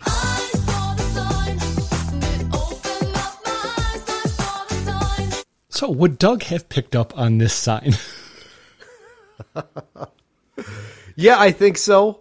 A sign that I definitely picked up on that I wasn't going to do anything with. This when I used to run the Cousin Sub Shop, I had all kinds of high school girls that worked for me. Wait, is this about like the most obvious sign that anybody's given you? Oh, this one's like seriously, yeah. Okay, hold on to that. Hold on to that. Okay. And you'll understand why in just a second. So okay. So you would have picked up on just what you said so far. Yes. And then what does she do next?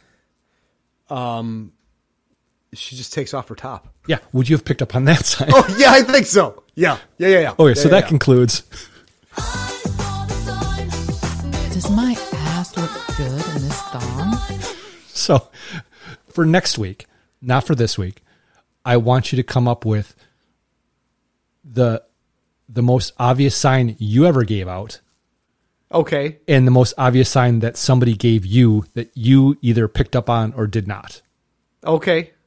All right. But there'll be many. Okay, that's fine. Next week's going to be a long podcast, I'm pretty sure. You think so? Yeah. Okay. All right. But yeah, she takes off her top and she has nice boobs. Her nipples are a little inverted. But I mean, they're smaller, but they're. I mean, she's probably 25 at this point. Sure. But she's old fashioned, and what does old fashioned to her mean? That she likes to do it in the bed. Yeah, she likes to make it in the bed, is what she says. Yes, yeah.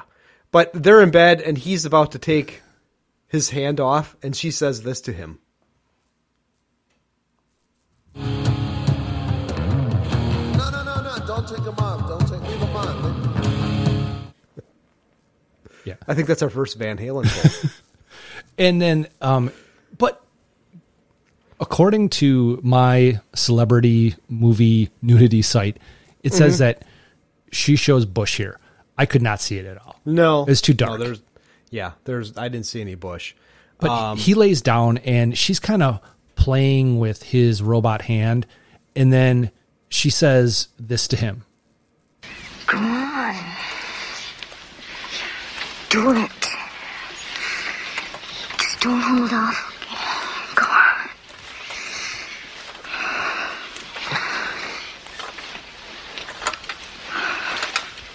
Do it. What exactly is it that she wants him to do? I don't know, but I think it would have been a lot more seductive had she said it this way. Do it. Palpatine does it for you, Doug? Yeah, he does. No, and originally this is where I was going to bring up the hook and the G with the robot. Okay. All right. But they're all done, and he asks her if she wants a ride, and she's like, "Oh, it wouldn't be cool." What does that mean? It wouldn't be cool? Is because people would see her, or yes, people would see her in the car with him, and then she's like, "Well, do you want me to come back?" He's like, "How about tomorrow?" And then she peels off on her moped. I'm thinking, yeah, I got to become a teacher. Yeah, but she left something there for him. What did she leave? Yeah, she left her sketchbook, and I got to tell you something. My 9-year-old draws better than that bitch. Yeah, her drawings are awful. But they're then horrible. He gets to one, and it's a drawing of what? Her, naked, dressed or drawn in the same style as Mandro, and there's a giant hand over her pussy. Yeah. That is actually where it says, you think you could hook the G with the robot hand. Right. But you know what? All that boob talk, I think it's time to go to the lobby. Okay. Let's all go to the lobby. Let's all go to the lobby. Let's all go to the lobby to get ourselves a treat. So, have you ever been at a urinal and you're like wearing sandals and the guy next to you, his stream is so heavy that you're catching shrapnel on your feet from him? Oh, they didn't have the little divider bars? No, they did not. I have some other dudes pee on my feet. Oh, that's not cool. That happens. So you have your bathrooms at your house. Mm-hmm. What floor do you have in there? Is it like linoleum or is it tile or? Let's see. The kids' bathroom and the bathroom in the master bedroom are linoleum, which one of these days we're going to get around to completely gutting and remodeling the master bathroom because we've never been happy with it.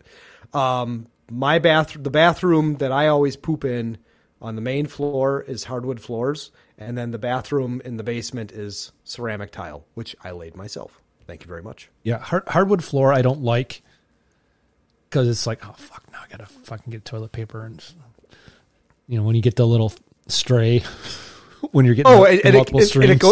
It goes in the crack when you got like a big pube going across your hole. Yeah, and you get two streams. One goes down and one's like you don't know where it's going. Yeah, because that pee is going to run down in the cracks between the hardwood floor. Yeah. We have our. Have you ever sat down to poop and you're peeing and it goes out through the space between the seat and the yes. Yeah, and you're like, God damn it. No, but actually that's happened to me at work. Okay. And the victim was like the pants I was wearing. Oh, man. Oh, come on. Yeah. Hopefully I don't have to present now. So. Okay. So now we are at a bar. With Brian or D-Day. And they're talking about blackouts. And John's telling Brian about it. He found a drawing that he doesn't remember doing, and Brian goes, Yeah, this is a long conversation. I have this whole thing. You have this whole thing. But Brian Okay, has a fine. heater. This is the first introduction of heaters in the film. So Okay. But this all is right. a long conversation they have at the bar about some concerns that John has. Mm-hmm. I found this drawing, and I don't remember doing it. Was it obscene? Yeah. Maybe retired and some automatic pilot took over? No, I could never do work like that with my left hand. This was like the work I used to do with my right hand. You never know what you can do. The unconscious is capable of anything. Like what? Guy under hypnosis. One subject spoke fluent German. Never spoke a word of it before in his life. We did experiments like that at Berkeley. Oh, so you think maybe I blacked out and switched hands? Maybe. Or maybe your prosthetic hand was receiving some past impulses from your brain and was repeating a trance pattern. But you can't do it when you're conscious. No. I'd be scared shitless if I were you. Why? Blackouts are nothing to fool with. All I did was a drawing. How do you know that's all you did? You ever been drunk? Yeah. Really drunk? I mean, you don't really remember what you did if you shouted some obscenity in the street or picked a fight with some innocent guy because he had a way with the women. So, you're saying that I could black out and rape someone? You think rape's bad, man? You could kill somebody. Shit, man, you could do anything you ever dreamed of and never had the guts to do. It's all up there, and you'll never know. Know what? Who you are. Who the fuck you really are. That is the entire movie summed up in a 1.5-minute clip right there. Sure. And John leaves the bar and he's walking down the street, and once again it fades to black and white. Mm-hmm. And he stops and he walks to a window and he looks in, and this is like an abandoned shop. Sure. And he sees a rag. Yeah. I thought it was a bag, but something is moving. Okay. And this is a thing where I actually paused this. It's supposed to be a hand goes through the window and grabs him. It's a whole fucking arm. Right. And it's giant. It's like it's like a giant's arm. Yeah. That grabs him. And then later, John is talking to Stella Stella. Where does she work? She works at the supermarket. Yeah, or is it yeah. Supermarket? Is it It's a grocery store. Okay. Yeah, she works at McAdams, basically. Yes. And he wants her to come over, and then cut to later that night, and she's riding him. And I don't want to say bad things about her, but based on what we find out, so she just like fucks everybody? Is that what it is? I think so. And we did not, I mean, you could hear from the clips her voice. Oh, yeah. That's not somebody I could date for a very long time. I'm sorry, I totally forgot. Once again, thing I said I would bring up. So what is the worst reason, like the least mature reason you've ever had for breaking up with a girl?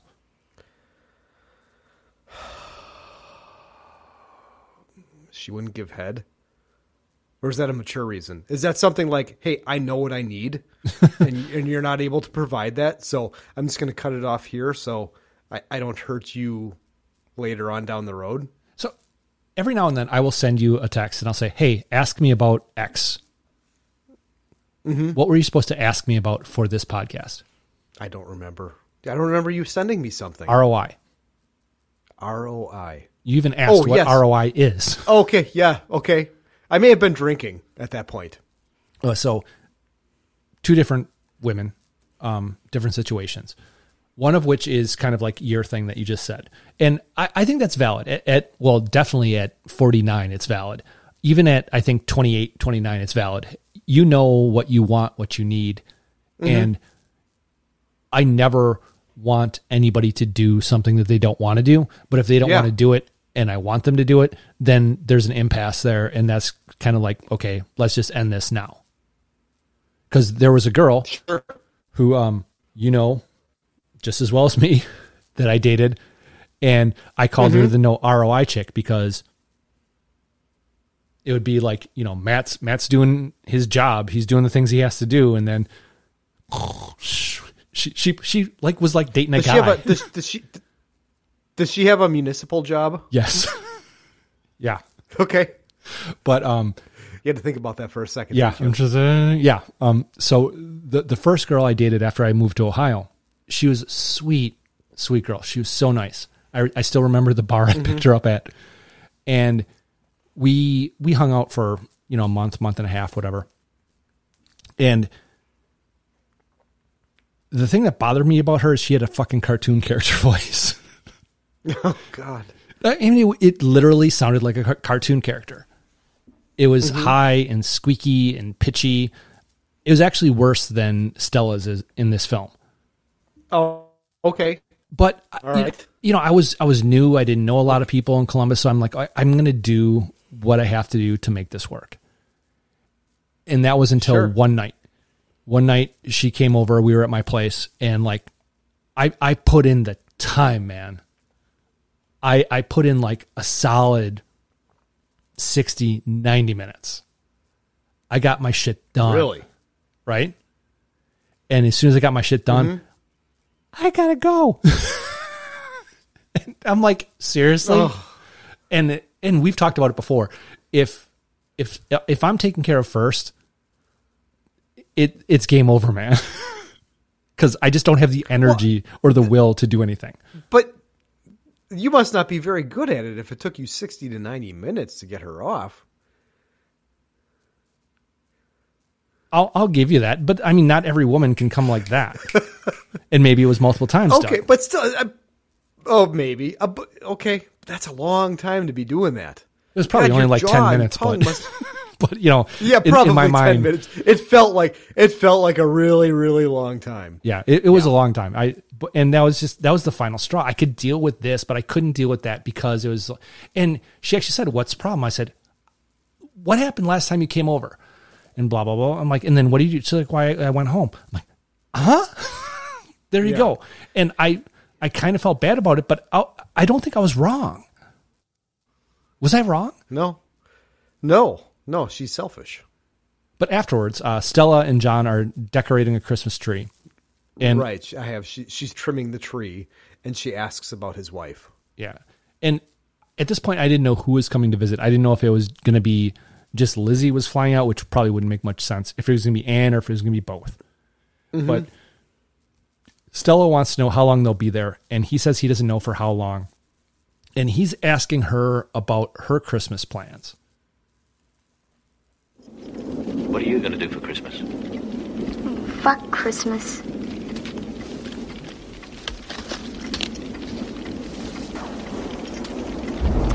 I was thinking of going to L.A.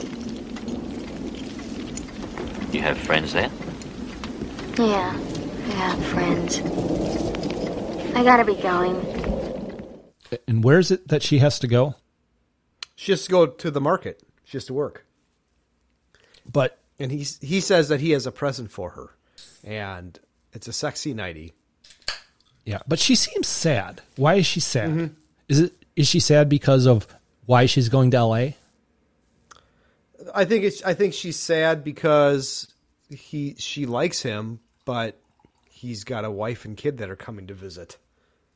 Yeah, but they're estranged. I mean, but he kisses her and they kind of start into it, and then she breaks it off. And she asks if he wants her to come back. And what just happened? I mean, half an hour before this in the story, what happened between the two of them? They were having sex. Right. And he is 40 years old in this film. Yeah, I guess so. Why would he want her to come back? Because he wants to bang her again? I don't know. Maybe he really likes her. At 40, it's like once a day is enough. Mm-hmm. But she says that she will wear the nightie after work. Sure. And then he's going to the bar, and she gives him a peck and then leaves, and then we go to the bar. And this is where there are lots of heaters. But who else is at the bar? Brian. Brian is at the bar. And what is Brian doing? Well, he's talking about going to L.A. to hang at the beach with some chick. Well, he says that he is celebrating. Hey, Mandro! What do you say to a drink? I'm celebrating. Me too. Happy Christmas. Fuck Christmas. I'm getting out of these pits for 2 weeks. Great. Where you going? L.A. Uh-oh. Scotch rocks. You got friends there? Sure. Friends. Motel manager. 2 weeks shacked up at the beach with 115 pounds of pussy. You know, it's always been a dream of mine. Place at the beach, plenty of beer and food, and I get to screw her night and day, anytime I want. Anybody from around here? What do you mean? Hear that heartbeat? Mm-hmm.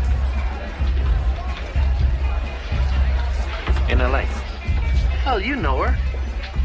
The stuck-up bitch who works at the supermarket? Stella Roach? Taking her. I guess she finally saw the light. I tell you, if there's one bitch in this town that needs her chains pulled, it's her. Couple of things here. He says Happy Christmas. Yeah, they say that in Harry Potter also. Yeah, that was the whole thing, is the Harry Potter thing. And it is very prevalent in the first one, I think it is. Sorcerer's Stone, where they're all sitting there and Happy Christmas, Harry. And then Ron has that fucking ugly sweater that his mother knitted him, whatever. But this is going to be bad for Brian, I'm thinking. You think so? Yeah, well, probably. And I didn't know it was going to play out the way that it did, because the next thing we see is Stella getting off her moped. Mm-hmm. Is it a moped or is it a motorbike? I thought it was I said a motorcycle here. I was going off, I was following your lead. I was trying to pretend that you were correct. When she peeled off the first time that she banged him, it sounded like a moped. Like a 2-stroke engine? Yeah. What's the song? It's the joke. It's like, you know, Cow Patty. Do you remember that song, Cow Patty? No. She rode into town on her moped. Oh, well, you know what the thing about your friends in a moped is, right? No. They're fun to ride, but you don't want your friends seeing you do it? We had a moped growing up, and it was the kind that you had to pedal to start. It was yellow. Oh. Did you have a bike at school? Like a regular bike? Are bikes big at UWM? No, I did not have a bike. I had this really, really shitty 10-speed that I got for my birthday, my freshman year of college. And it was so shitty, and everybody would borrow it because I was the only one that had one. Okay. And we called it the Babe Magnet because it was so shitty that it would actually repel women if they saw you on it. Nice. But yeah, no, she comes to the cabin, she lets herself in, and she sees the box. And I knew what was going to happen, but it still scared me. But they left the tree on. Is that smart to leave a tree on when nobody's around? I don't think it matters. I mean, if that's the case, is it smart to leave a tree on anytime? Because, I mean, if a tree starts on fire, you're fucked. So those lights don't get hot enough. Okay, but she takes the box with the nightie in it and opens it, and then a hand grabs her and she screams. Yes. And then the hand then punches her. That cracked me up. And again, I think it was more of an arm than a hand for part of that scene. Yes. But we see John driving, and he's angry. And where is he driving to? He's going to Reno, baby. Have you ever been to Reno? I drove through Reno. I've been to Reno once. I drove cross country with my former sister-in-law, and we stopped in Reno on the way out there. That must have been a painful car. Not the best conversationalist. Really. But he's flashing back to banging Stella. And he's at the hotel, and he is just stumbling drunk. Yeah. And he's looking at himself in the mirror, and then flash forward a couple days, a week, whatever.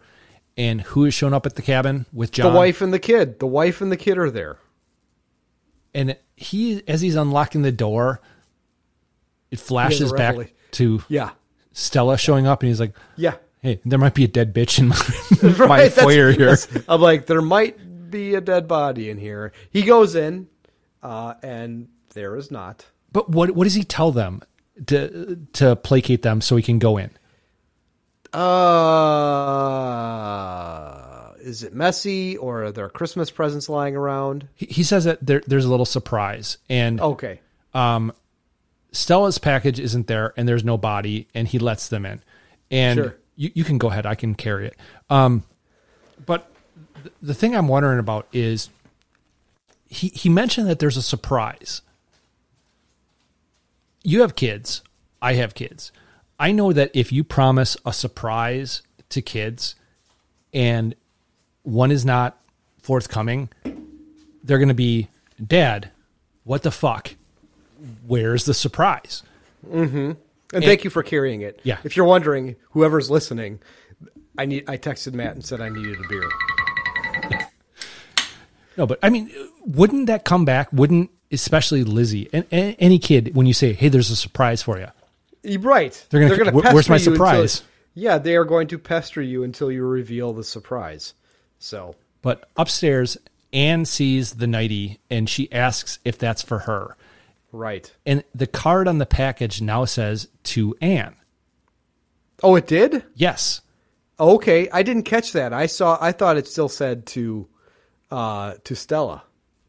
And all right. So the hand took care of business. But okay, so this goes back to a discussion we had a couple weeks ago, and you can consider it either divorce or death, either one. Mm-hmm. Actually, and I'm sorry, that comes up in just a second. That's in literally 20 seconds. In a situation like this, where you are estranged from your significant other, when you are together in a situation like that, you still bang, right? Maybe. Okay. Depends on how big your sexual appetite is. But let's say the missus dies. Let's exclude like bras, thongs, stuff like that. But like, do nighties, sex toys, etc., all have to get tossed? From the missus, the missus who died, do I have to get rid of that stuff? Yeah. Well, yeah, you get rid of everything, man. Why? Why do you want all of her clothes in your closet? No, not clothes. I'm talking like nighties. Okay, nighties are good for just about any chick. Sex toys, good for just about any chick. You get rid of that. What's wrong with you? Yes, of course you get rid of that shit. Well, you, my friend, have crossed the line that divides man and bum. It's a big investment, man. I don't care. Still, no, gross. Gross. Okay. You die. Mm-hmm. Does Jen keep your fleshlight for her next man? It's fine with me. I don't give a shit. Okay. But they're having dinner, and Anne asks John a question that he's not expecting. Have you been getting a girl in? No. Why? I thought maybe one of your students could help out or something. No, I look after myself. I've got plenty of time. Yeah, as soon as it's like, have you been getting a girl in? I'd just be like, smoke bomb. Yeah, right. And disappear or prank call her. Right, but Anne and Lizzie are becoming vegetarians, and John because goes, who said that steak is bad for you? Well, Bill did. Uncle Bill. It's not just Bill. It's Uncle Bill. Oh, okay. And John says, "Oh, no wine either." And Anne says, "Well, it distorts things." And he goes, "Yeah, I know." And then he breaks the glass. Yeah, with his mechanical hand. And it's storming out, and John is upstairs in the bedroom, and there's two suitcases, and he picks one up, and then he picks the other one up. And what is the difference between the two of them? Oh, they haven't even unpacked. Well, one of them is empty. Mm-hmm. and then the other one's full, and she never intended to stay. And they start to fight, and she wanted to tell him in her own way. But he read her mail. How he got her mail, I don't know. I don't either. Yeah, she's going to San Francisco to meet Bill. That's what he tells her. He knows that already. And then he asks, has he been living in the loft? And she goes, I don't like your tone of voice. And he goes, has he been fucking you? Wait. Yeah, have you? And he's like, I don't like your tone of voice. And this is where he says this. All right, then. I'll ask it in another tone. Has he been fucking you? Much calmer. I don't think that's any of your business. What do you mean? It's none of my business. What do you mean? Okay, so Anne is a bitch, and here's why. I don't want a separation, but I want everything that defines a separation. It's none of your business that to you as my husband and the father of my child, whether or not I'm fucking this other guy. She is so completely off base about everything. Right. And he explains why it is his business and says he loves her, but she doesn't think that he does. He thinks that he loves his work and his daughter. And I personally, I can't speak for you. I can only speak for myself. I enjoy being a transponder, but I don't love it.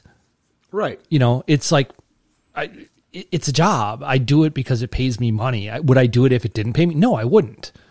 And she says he loved Mando and Lizzie, but never her. Mandro. And then Mandro, sorry.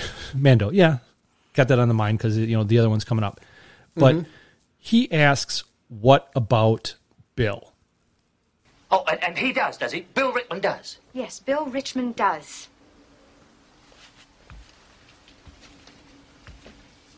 So you have been sleeping with him, haven't you? Yes. And I like him. He's helped me to grow, to think, to feel. He's opened up new worlds for me. Couple things. First of all, have you been fucking him? And she says, yes, I like him. Mm-hmm. Don't those things kind of, well, I suppose they don't necessarily go hand in hand, but. No, but was that his leather hand? Yeah, that was the leather glove around the robotic hand, just as but he's there was making a weird, fist. There was a weird flash. Yeah, there was flashes during this clip. Mm-hmm. And then they talk about, and Lizzie knows, the daughter knows that she's banging the yogi, that she's banging Bill. And she thinks that's right. She should know. And he No, it's not. No, it's not. Because that fucked me up as a kid when my parents got divorced. And I knew that, there was shit going on with both of them banging other people. I didn't know that they were banging because I was 7. So I didn't know what banging was. But I knew it wasn't right. And it fucked me up. And he grabs her by the throat with his real hand. Mm-hmm. And then she says that, go ahead, ask Lizzie. Ask where it is that she wants to go. Yeah. And he covers her mouth and he tells her, get the fuck out. Yeah, or he says this. Get the fuck out of my house. It's been, I thought maybe we'd be able to go a week without a Family Guy clip. No, can't do that. But he storms off, and outside in the wind, there's this piano music. It's very foreboding. Mm-hmm. And you mentioned it earlier, but he's got some sweet hair. Right. And then we go back inside, and Lizzie is opening her presents. And this is really fucking awkward. Because these are now two people that do not like each other. But what did he get Lizzie for Christmas? I did not take that down. He got her a book. Okay. And you mentioned it's like these are people who are not happy with each other. You could go as far as to say these are two people who at this point hate each other. Sure. First thing that pops into my mind, this is why Matt has problems, is you think they're going to have hate sex? No, they're not going to have hate sex. No, because she's banging somebody else. So she doesn't want anything to do with him. But now she needs to go to the market, and there's only one place that's open on Christmas Day. How does she know that? There's no internet that you can look that shit up to see the store hours. She called Movie Phone. Okay. Why don't you just tell me what store you want to go to? Right. But she can't get the car started. And he comes out to help her, and she's like, ooh, what's that smell? And my first thought was, is that brake fluid? Does she smell brake fluid? No, I thought it was... I can smell your cunt. Okay. No, but why can't she get the car started? I don't know. He says you have to start the car in neutral, not park. Okay. What kind of car is this? I don't know. Because, okay, well... I don't know. If it's a car that's stick, that's not park. You know, you push in the clutch and you're neutral. Right. So I don't understand that. But she said she's already tried that. And the record that he's listening to is skipping, and he goes out and he's able to start the car. Mm-hmm. And now she's looking for a market in town. She's going to a market in town, and he tells her how to get there. And she wishes that he wasn't angry with her. What the fuck does she expect? Right.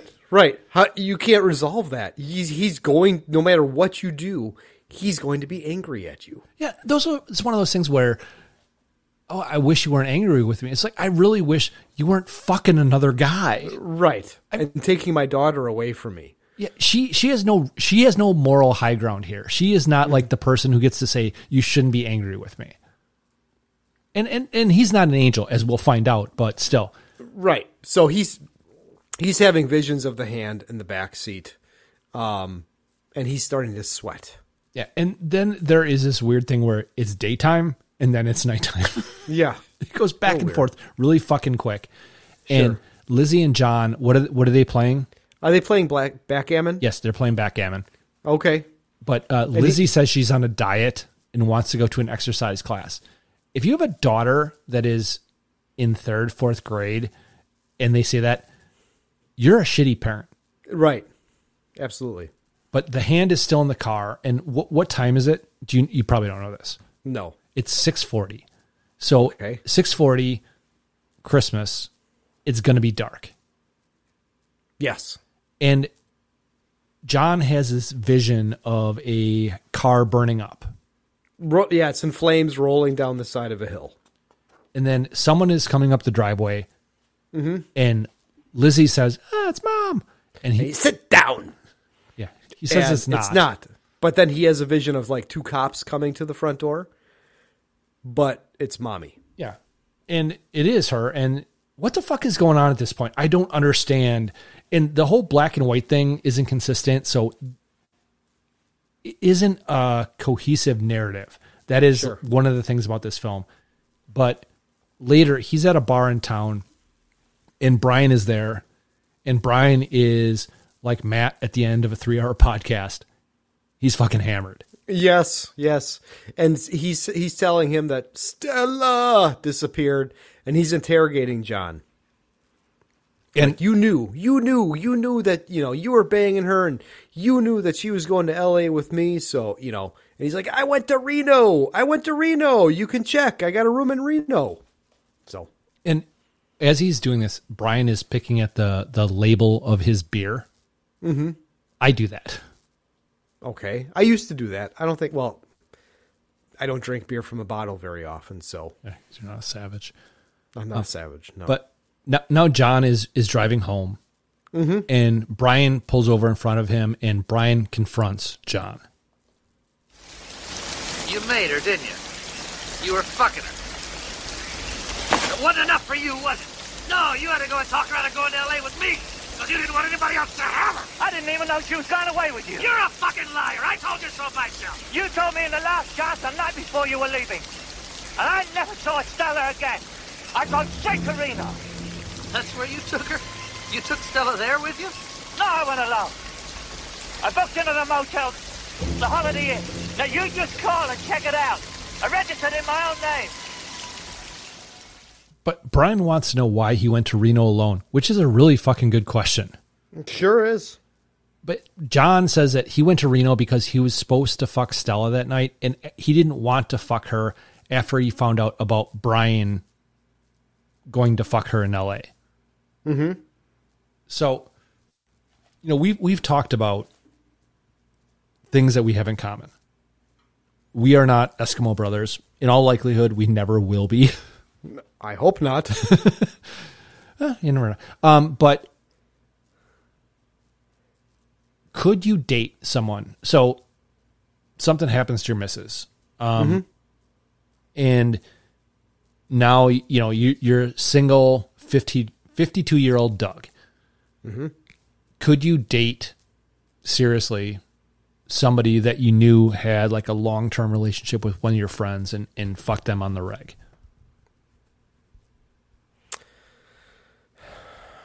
Is that friend dead? No.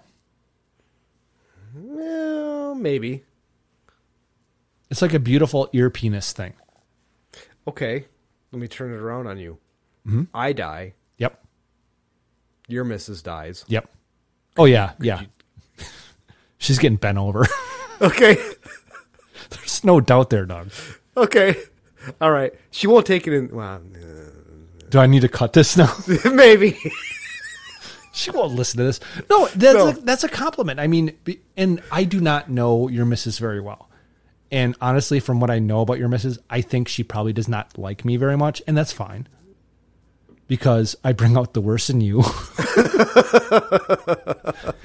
You make Doug a perverted alcoholic. But no, I mean, if Jen was gone, I'm sorry. If Jen was gone, mm-hmm. You know, I'd be open for business. And, you know, I you know, maybe I'd say, here's the dog before like I came. I don't know. I'd figure out some way that it would work for me. Okay. Some way that it would work for me. That's never going to happen though, because I'm going to die long before you. Right. And she's not moving to Ohio and you're not moving to Wisconsin. I can afford airfare. Okay. Especially if Jen kicks off, I got fucking cash. She's insured. Sure. Right. But Brian brings up the blackouts and he's going to call the cops. And John is pleading with him, and then Brian's Jeep will not start. Mm-hmm. And it finally starts, and then what happens? The hand gets him, and blood just spurts everywhere. And then we go back to the cabin, and Anne is reading in bed. And now is it time for that hate fuck? Nope. Yeah, and it's John, and he's like, when are you getting out of here? And she's like, when are you getting out of here? Oh, all right. Just got to pay attention. I'm leaving in the morning. Alone? I'm taking Lizzie. No, you're not. I don't think you have any choice. Lizzie wants to come with me. Ask her. And this is kind of creepy he closes the door. Mm-hmm. And then there is a shadow of the hand crawling. It's not the hand crawling. It's a shadow of the hand crawling. Right. And then John goes and he lays down on a different bed. Right. And we see the hand crawling underneath the blankets. She senses movement, but goes back to sleep. Yeah. And why is it not black and white now? This is the thing. At this point, I'm like, okay, is black and white the hand stuff, and then color is the non-hand stuff? Why is it not black and white here? Yeah, I don't know. Maybe because his mind is so chaotic and damaged that it doesn't know what to do.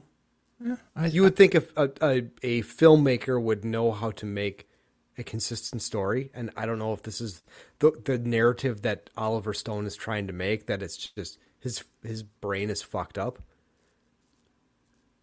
But the covers are moving. John is muttering in bed, and Anne sees the hand right before it grabs her. Mm-hmm. And then she's fighting the hand. And she screams, and both John and Lizzie hear it. Right. And then John gets into the bedroom, and I thought Anne was dead. So did I. And the hand kind of like GG's out the window. And then Lizzie comes in and tells John to stop hurting Mom. Right. I'm helping her. I saw him. And he tells Lizzie to call the police. So now he goes outside and he's in the garage and he's hunting it. And the Hand attacks him. Well, even before that, this is where he's following a trail of blood in the wet grass. Yes. This comes up again. And then, is that a woodshed or is that a barn or is that like the, what is it called at the... That's his garage. That's a garage, man, because there's a car. Oh, yeah. Okay. Garage. And a stool in there as well. But there is actually a cool overhead shot as he's going in, and the Hand drops down from overhead and grabs the back of his neck and slams his head into a beam. Right. And he's able to fight it off, and then the Hand grabs his robot hand and he rips it off. that. Yes. And then the Hand attacks and grabs his good hand. Right, and starts crushing that, just like Ursa was crushing Lex Luthor's hand last week. Yes. And then he bites it. Yeah, he bites it. He stabs it, and then it crawls away. And then the Hand comes like a face hugger from Aliens. Or from, you ever see Runaway? Yes. You might see with it again. Gene Simmons. With Gene Simmons and Tom Selleck. Tom Selleck, and yeah. Who's the chick that's in that? It's Karen Allen. Oh, yeah. Is it? No, not Karen Allen. Nancy Ellen? Yeah.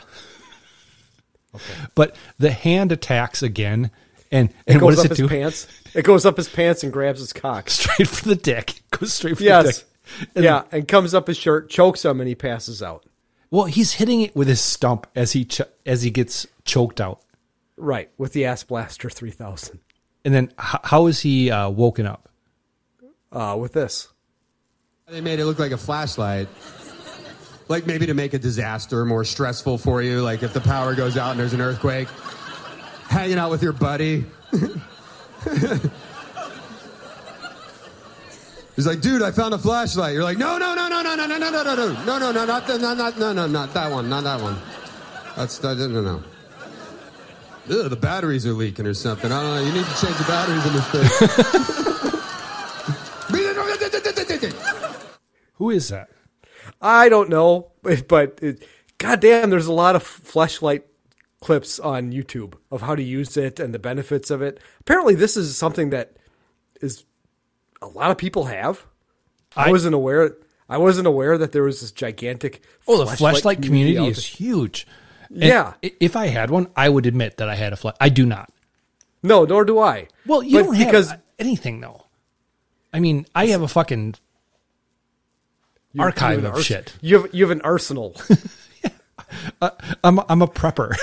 You're like in Matrix when they have to go and rescue Morpheus and they bring up the program with all the racks of guns.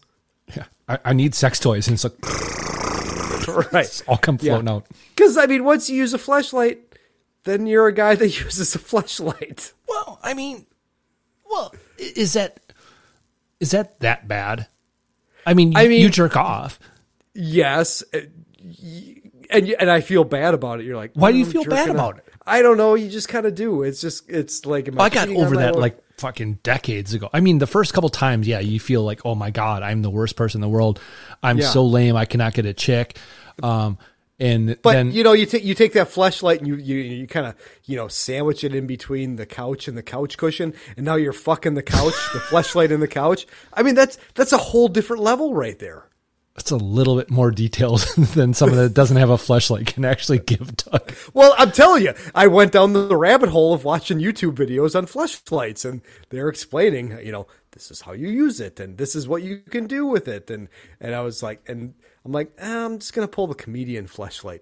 Apparently, this guy, he's got a podcast that is called, give me 2 seconds here, World Record Podcast, and apparently it's very funny. So this kind of blends in it. Have I ever told the hairdresser story? The hairdresser story. Yeah. I don't believe so. Okay, so step back for a second. Okay. When was the first time, or has this ever happened? There might not even be a first time. When was the first time that a woman that you were with brought a toy into the environment? Never. Never. Never. Okay. I've lived a very, sheltered sexual life. I mean, it's just the way it goes, man.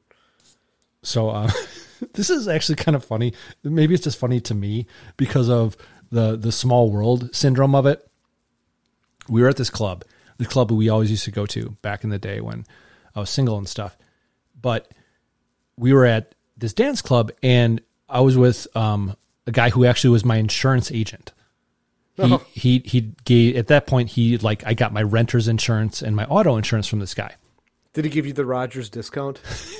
No, he gave me the Patrick price. Mm-hmm. And so we were at the bar, and it was a matter of, hey, please do not hook up with her. She's my hairdresser. And this guy was like very particular about his hair. And I said, sorry, I can't not hook up with her. So we went to Waffle House after we left the bar, and then I went back to her apartment, and we're screwing around, and she's like, this is just not working for me. Do you mind if I bring in some outside help? And I'm thinking, fuck, she's going to fucking call a neighbor. This is, moment of a lifetime thing. Mm-hmm. And no, she reached over, pulled out a drawer, and pulled out like a silver bullet. And it was at that moment I thought, I understand why you can be intimidated or not want to be around that. But at the same time, it took all the weight off my shoulders. Okay. I no longer had any responsibility. I did not have to make her come anymore. All I had to do was basically get out of her way. Okay. And very nice. And he dropped me as a client, but that's fine. Did he really? I don't remember. Okay. That was about the time I met my wife and got insurance through her. So neither here nor there. Okay. But he was woken up by a flashlight, not a flashlight. Mm-hmm. And his good hand is around his neck. Right. And he gets up, and his daughter Lizzie is there. And the sheriff knows who John is. Sure. And he also says that Anne is going to be okay, and he's happy about that. Mm-hmm. Yes. This sheriff has been in things, though.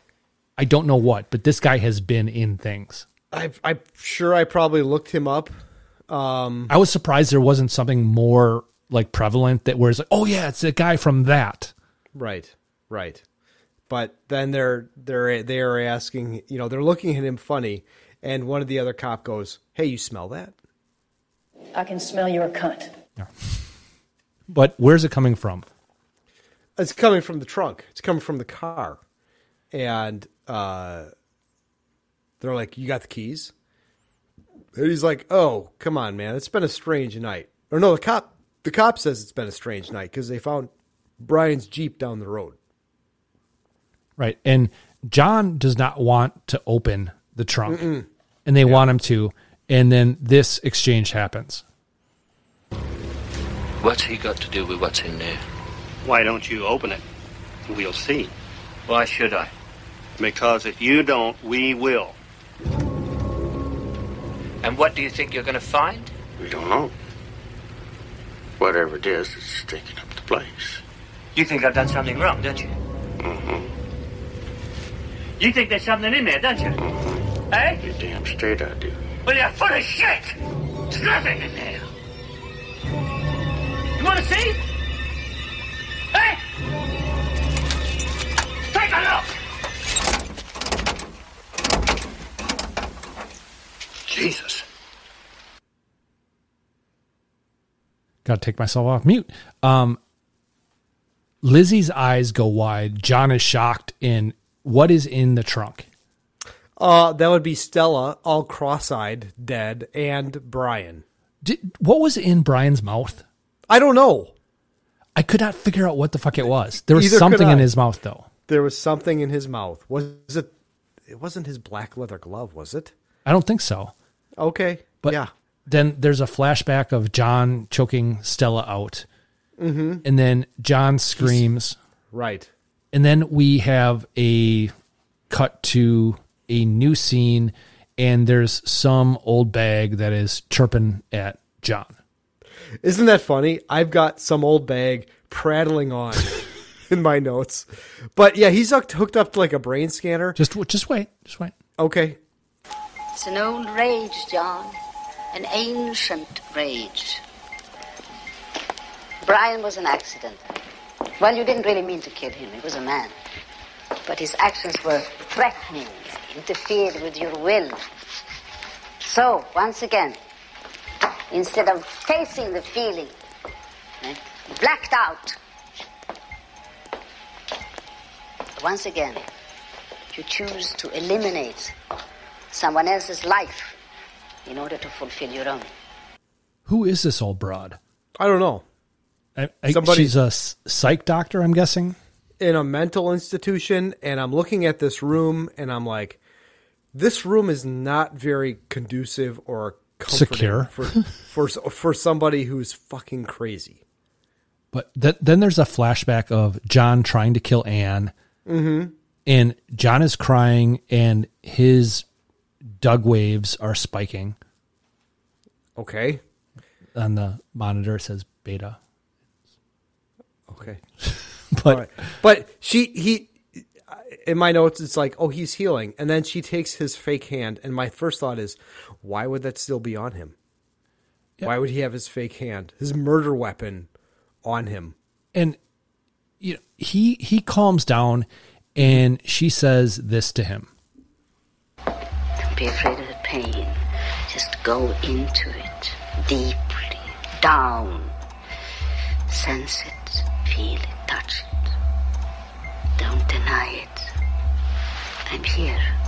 I'm here to help you through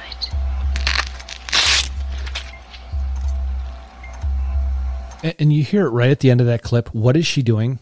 She's undoing the Velcro on his arms that's strapped down, his fake hand. Yeah, is that the smartest thing to be doing?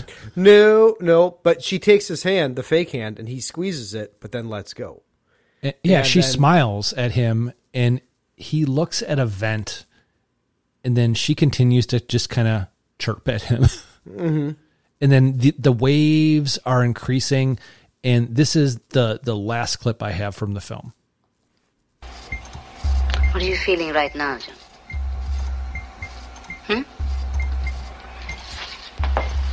Yeah, I want to know. What are you feeling? Tell me what you're feeling. What is your image? Trying to tell me something? You want to tell me something, John?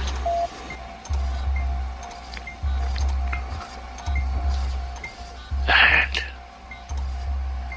I see. Where is the hand now?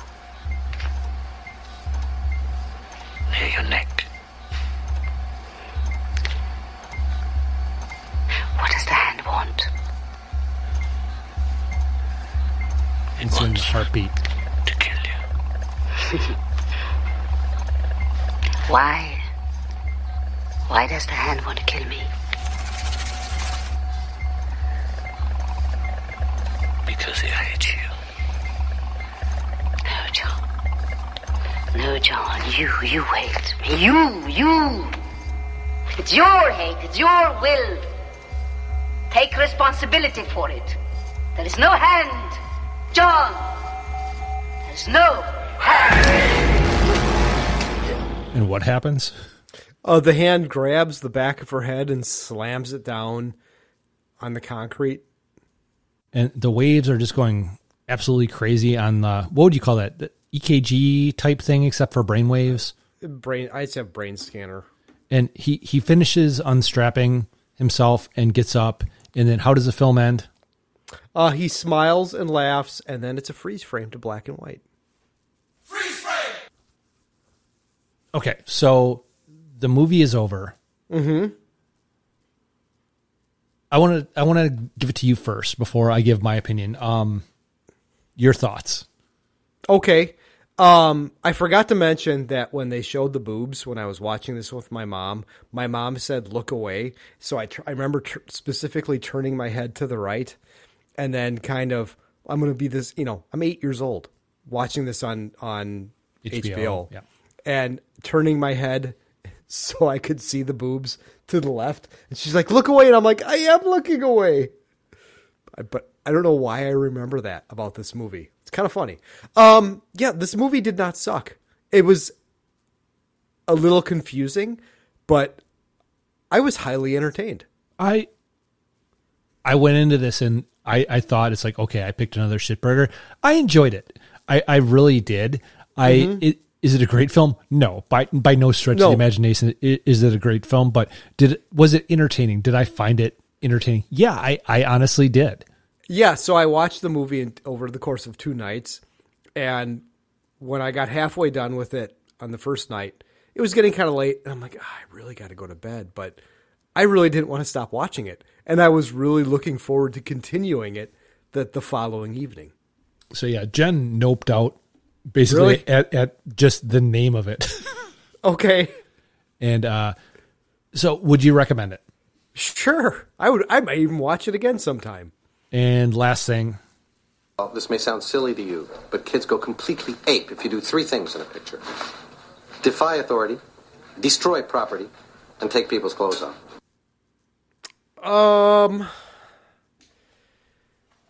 Would you say he defied authority at all? Wrecking the Mandro boards? Oh, sure. Okay. And that would be destroying property as well. Mm-hmm. Yeah, okay. I'm so happy I have my own bell now. Yes. So any last thoughts on the movie? No. I thought this was going to be a shitburger. And I was about ready to call you a cock jockey, but I don't have to. What you watching? So my week, I will go first. Okay. Survivor, Longmire. Mm-hmm. I finished Sex Education, and I watched like 8 episodes of Movies That Made Us. Are those any good? They're interesting. They are. Okay.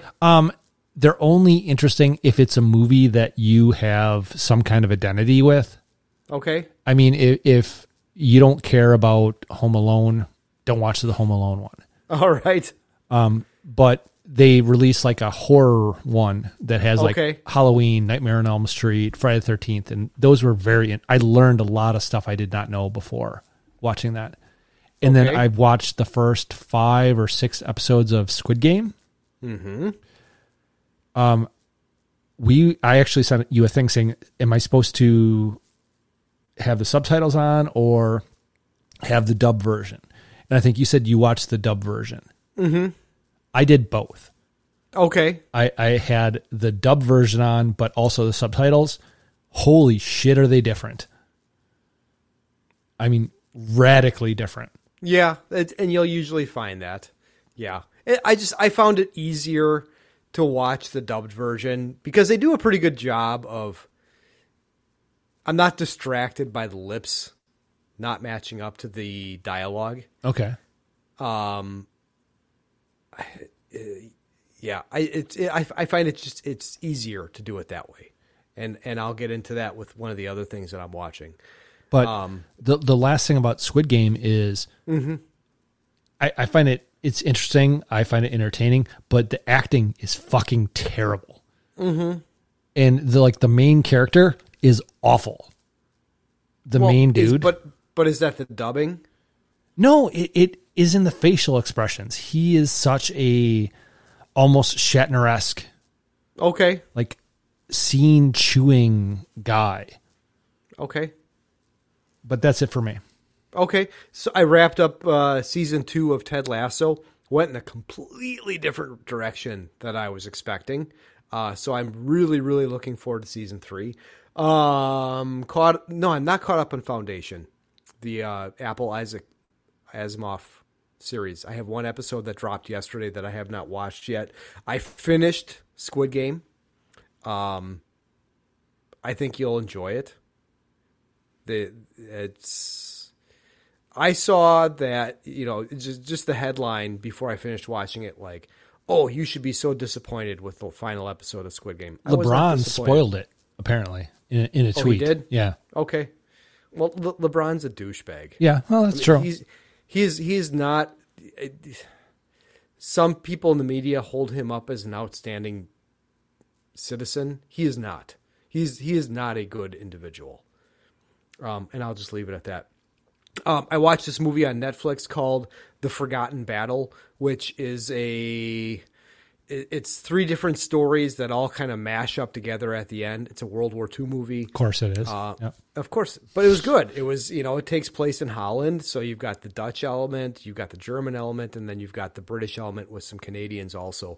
And I watched the dubbed version. So the Germans spoke German, but the Dutch people spoke English in the dubbed version, and then obviously the Brits and the Canadians spoke English, and it was really good. I really, really enjoyed it. I watched that today. And then, like I mentioned earlier, I watched the Batman trailer and the Flash trailer, which Michael Keaton is definitely coming back in that movie, along with the 1989 Batmobile. So that's kind of cool. I'm looking forward to that, to see how they're going to pull that one off.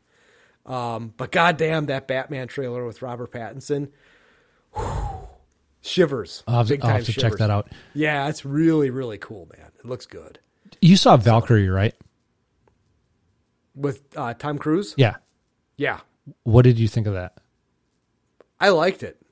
Liked it a lot. I saw it in the theater, and I've seen it several more times.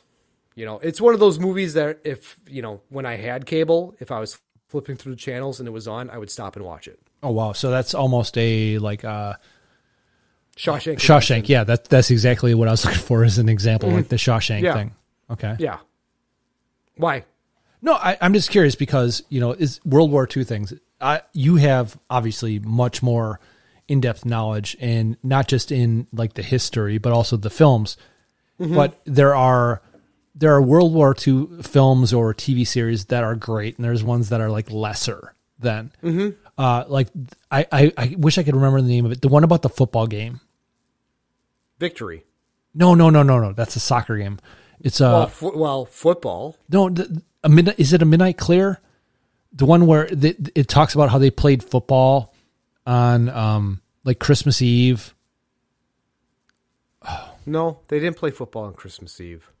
No, there's definitely is a movie where it was like it was right around Christmas or New Year's where the German soldiers and the American soldiers that like they basically came out of their foxholes and they played football or soccer or something like for a day. It's got Noel is in the title, and I think that's World War I. Okay, but I mean, so World War II wouldn't apply anyway. But no, there's just there's ones that I think are really good, and Tom Cruise. The biggest problem with Tom Cruise is the fact that he's Tom Cruise.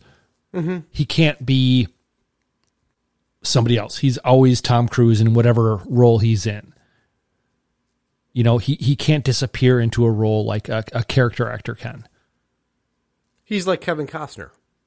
Kevin Costner actually has a little bit more of an ability to chameleon-esque. I would put Cruise more in a Tom Hanks or Jack Nicholson thing where he is him in every role. See, we've had this conversation about Tom Hanks, and I totally disagree with you there. And I love Tom Hanks as an actor. I just think that he does not have a huge range. Well, I don't, and I feel that way about Kevin Costner and Tom Cruise as well. Yeah, but you're in love with Kevin Costner. So I have a feeling Tom Cruise's penis smells like cinnamon. That's not what I would have picked, but okay. It smells like Scientology. That wouldn't be it either, but it smells like. Yeah, let's just move on. Let's just move on. Okay. All right. Howdy, partners. Wait, are we supposed to do question first? Yeah, we always do question before that. Okay, so do you have a question or? I got a question. Doug's got a question for man. Doug's got a question for man. How's he gonna answer it? I don't know. How's he gonna answer it? I don't know. Let's find out. Oh yeah, it goes on for another minute. I'll stop it. Okay. Could you perform minor surgery on yourself? Define minor surgery. Could you got a cut on your arm from your hand to 2 inches up from your hand on the top of your arm. Mhm. Could you stitch that fucker up Yeah. without any anesthesia? Yes. Okay.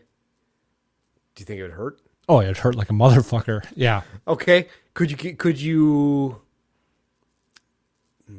Okay, so here's a while you're thinking about that, I'll give you a question off of that. I could not do that on you or anybody Okay. else. I could do it on Okay. myself. I could not do it on somebody else. Okay. See, like if I'm watching a medical show, if they've got the outsides all splayed open and they're digging around in the intestines and the heart or liver or whatever, and they're lifting, this up to get to that, no problem whatsoever. But I got a real problem with showing an incision on screen or a needle. Oh, you mean like the needle going in or the scalpel cutting? Yeah, I got a real problem with that. That freaks me out. I can't look.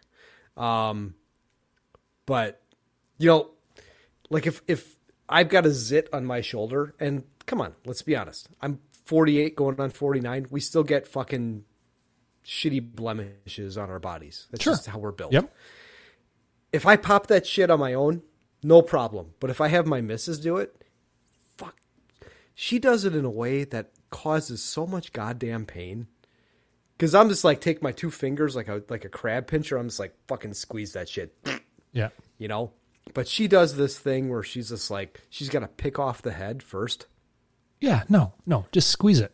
And then she goes in there and she comes underneath it and pushes up because she's like, oh, you can't squeeze that toxin back into your body. I'm like, no, just get rid of that fucker. Especially the shit that's like on the back part of your shoulder.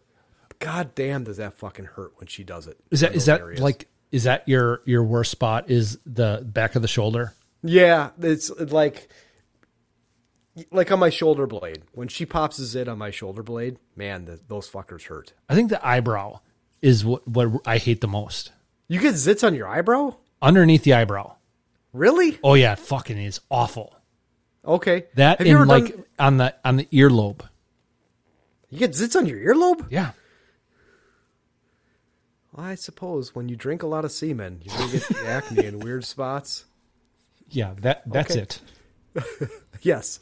Have you ever done the thing where you've taken your finger or your thumb, the bottom side of your thumb, and pushed up on the outer lip of your nostril and see all the white shit come out of your pores on your nose?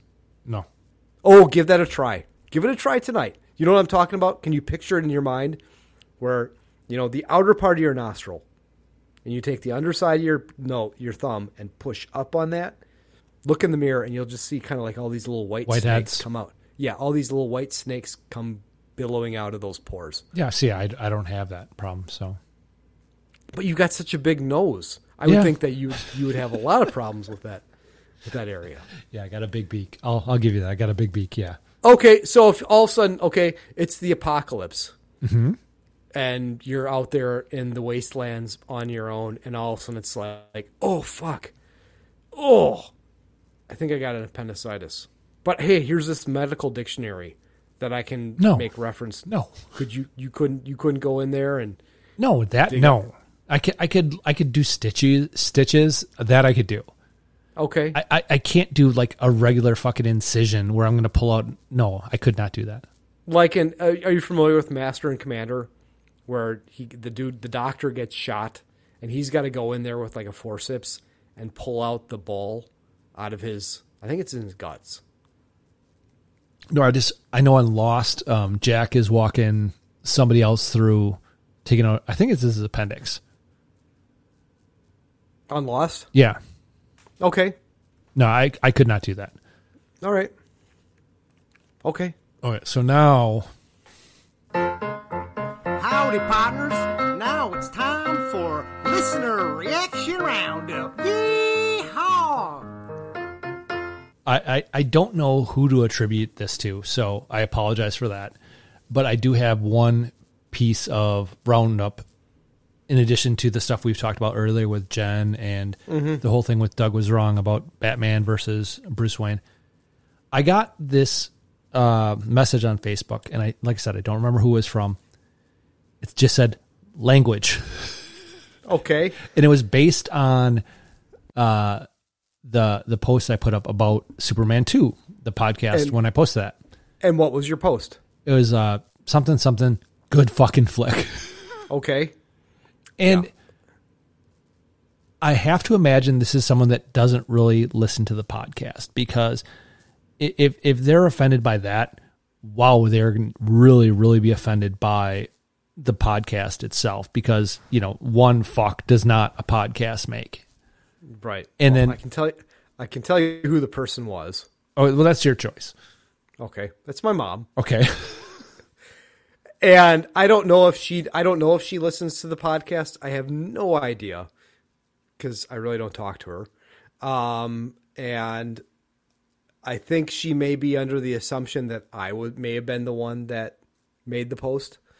And then I saw that you changed it. Yes, I did. Great freaking film. Yeah. Yeah. I would have ignored her.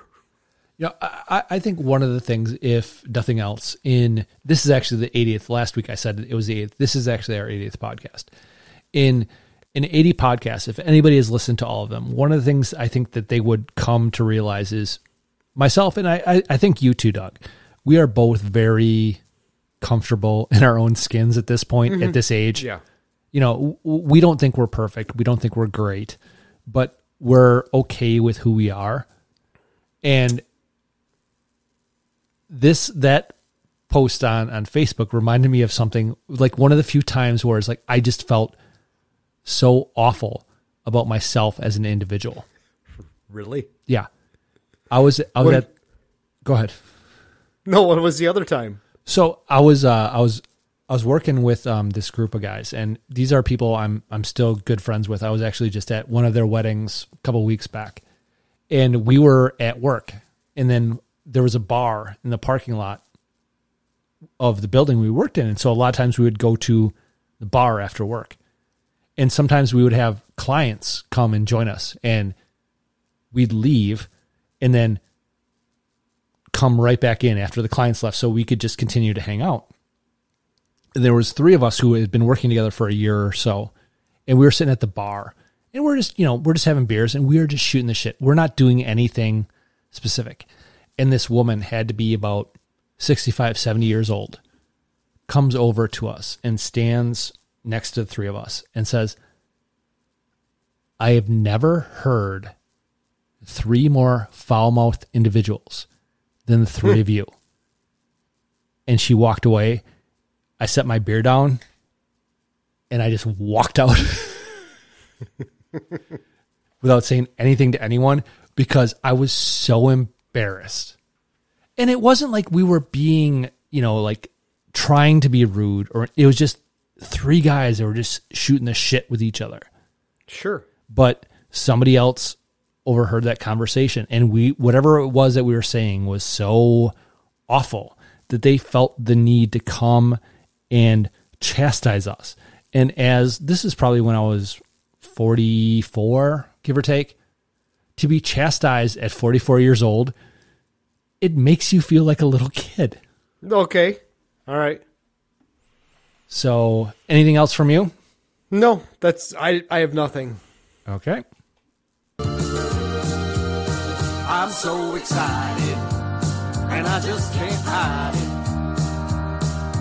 3 degrees for next week's movie, and I think I like it.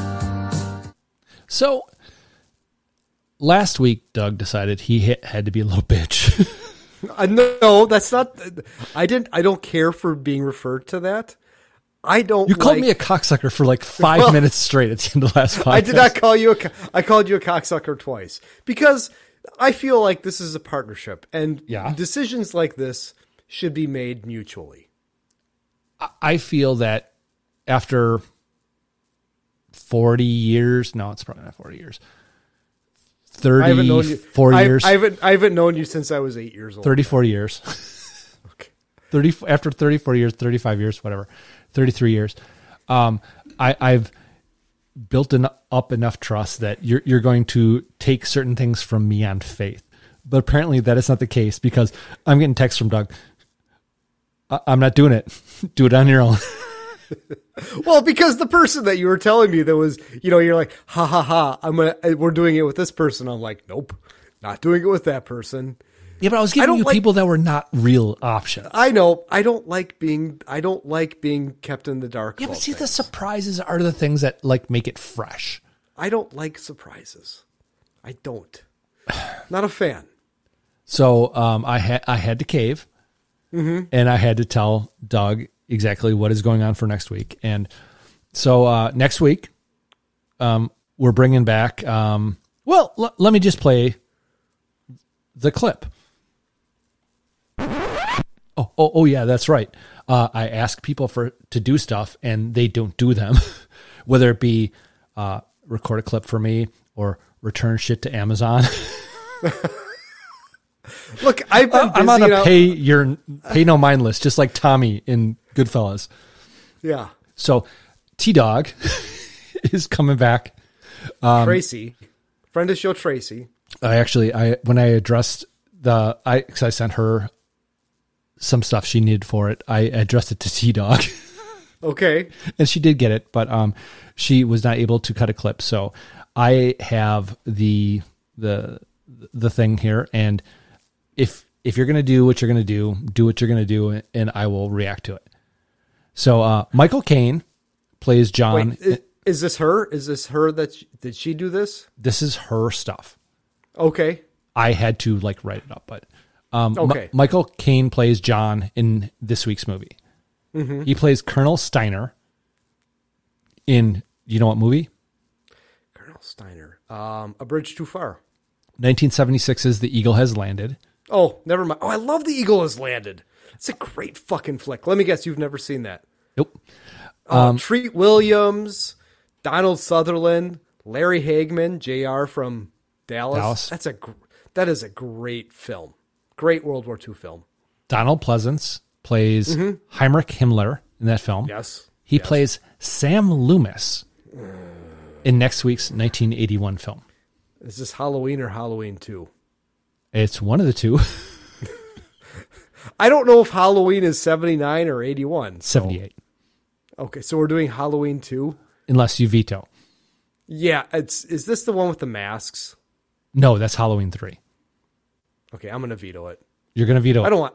I don't care for the Halloween movies. I think they're fucking stupid. Okay.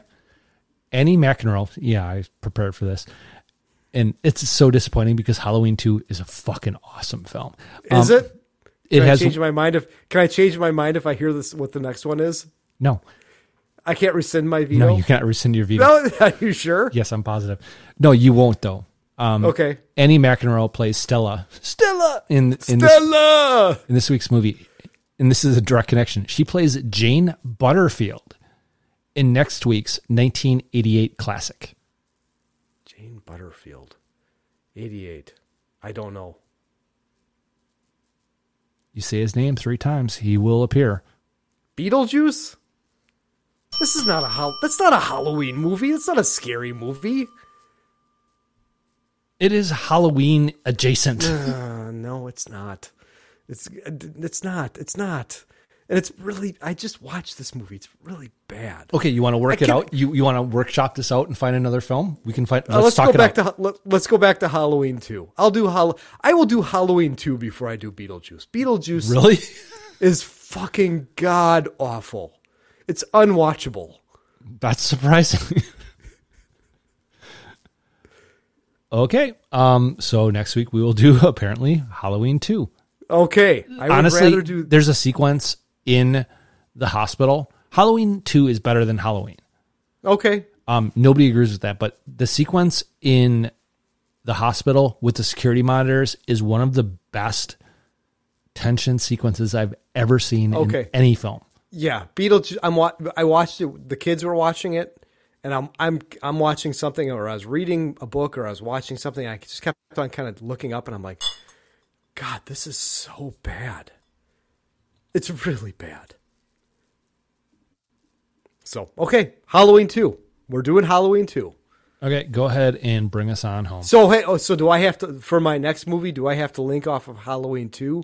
Because this is like a very special Different Strokes where Arnold almost gets molested in the bathtub. Or It's can Dudley. we go off? It's Dudley with Dudley, the guy well, I from said WKRP. I said Arnold almost gets molested, but it's Dudley that gets molested. God, I'm going to hell. No, I would say you link off of Halloween 2 because that is the most current one. You got Jamie Lee Curtis. That's an easy one. Go right to Trading Places. Okay. All right. I think you're going to really enjoy my next movie. I'm just cracking up thinking about it. Okay. Hey, thanks everybody for listening. This week, I'm not calling Matt a cocksucker. Are you happy about that? I don't know. That's like when you say you're breezy, doesn't count as being breezy. Okay. I'm All breezy. Right. I'm breezy. We appreciate everybody being here and listening to us prattle on for. Is this the 3-hour podcast? Yeah, it's about there. It's close. I can't believe the hand took us to 3 hours. I was really thinking. I was thinking this was going to be under 2. Yeah, same here. Email us, Matt and Doug. Or no, not Matt and Doug. Just BetamaxRewind at yahoo.com. Goddamn, we have not gotten an email for quite some time on there. I did get something from somebody in like Mongolia or Nigeria that they were passing away and somehow that were related and that they were going to give me several $1 million, but I had to donate a portion of it. So I'm pretty stoked about that. Well, that's good. Yeah. How they found us, I don't know. But like us on Facebook, Betamax Rewind with Matt and Doug, or go to Apple Podcasts, rate and review. It helps with our algorithmic overlords. You know, you say something nice, give us a 5-star rating. It shoots it out to more people and more people listen to us. And we, you know, we're not getting paid any more money for any more listeners, but we like that. Great. So we will see you sometime next week for Halloween 2. Halloween 2. I don't know if I'm going to be able to do it on Saturday night. Maybe Sunday night. This is going to be more difficult because we got to do like 3 people type stuff. So fucking T-Dog. That's you, not me. That's to me. That's my problem. No, fucking T-Dog is you, not me. Do we really need to talk about that? Did we not hash this out a year ago? I think so. We'll see. We'll let the podcast go where the podcast goes. All right. Good night, everybody. McClunky.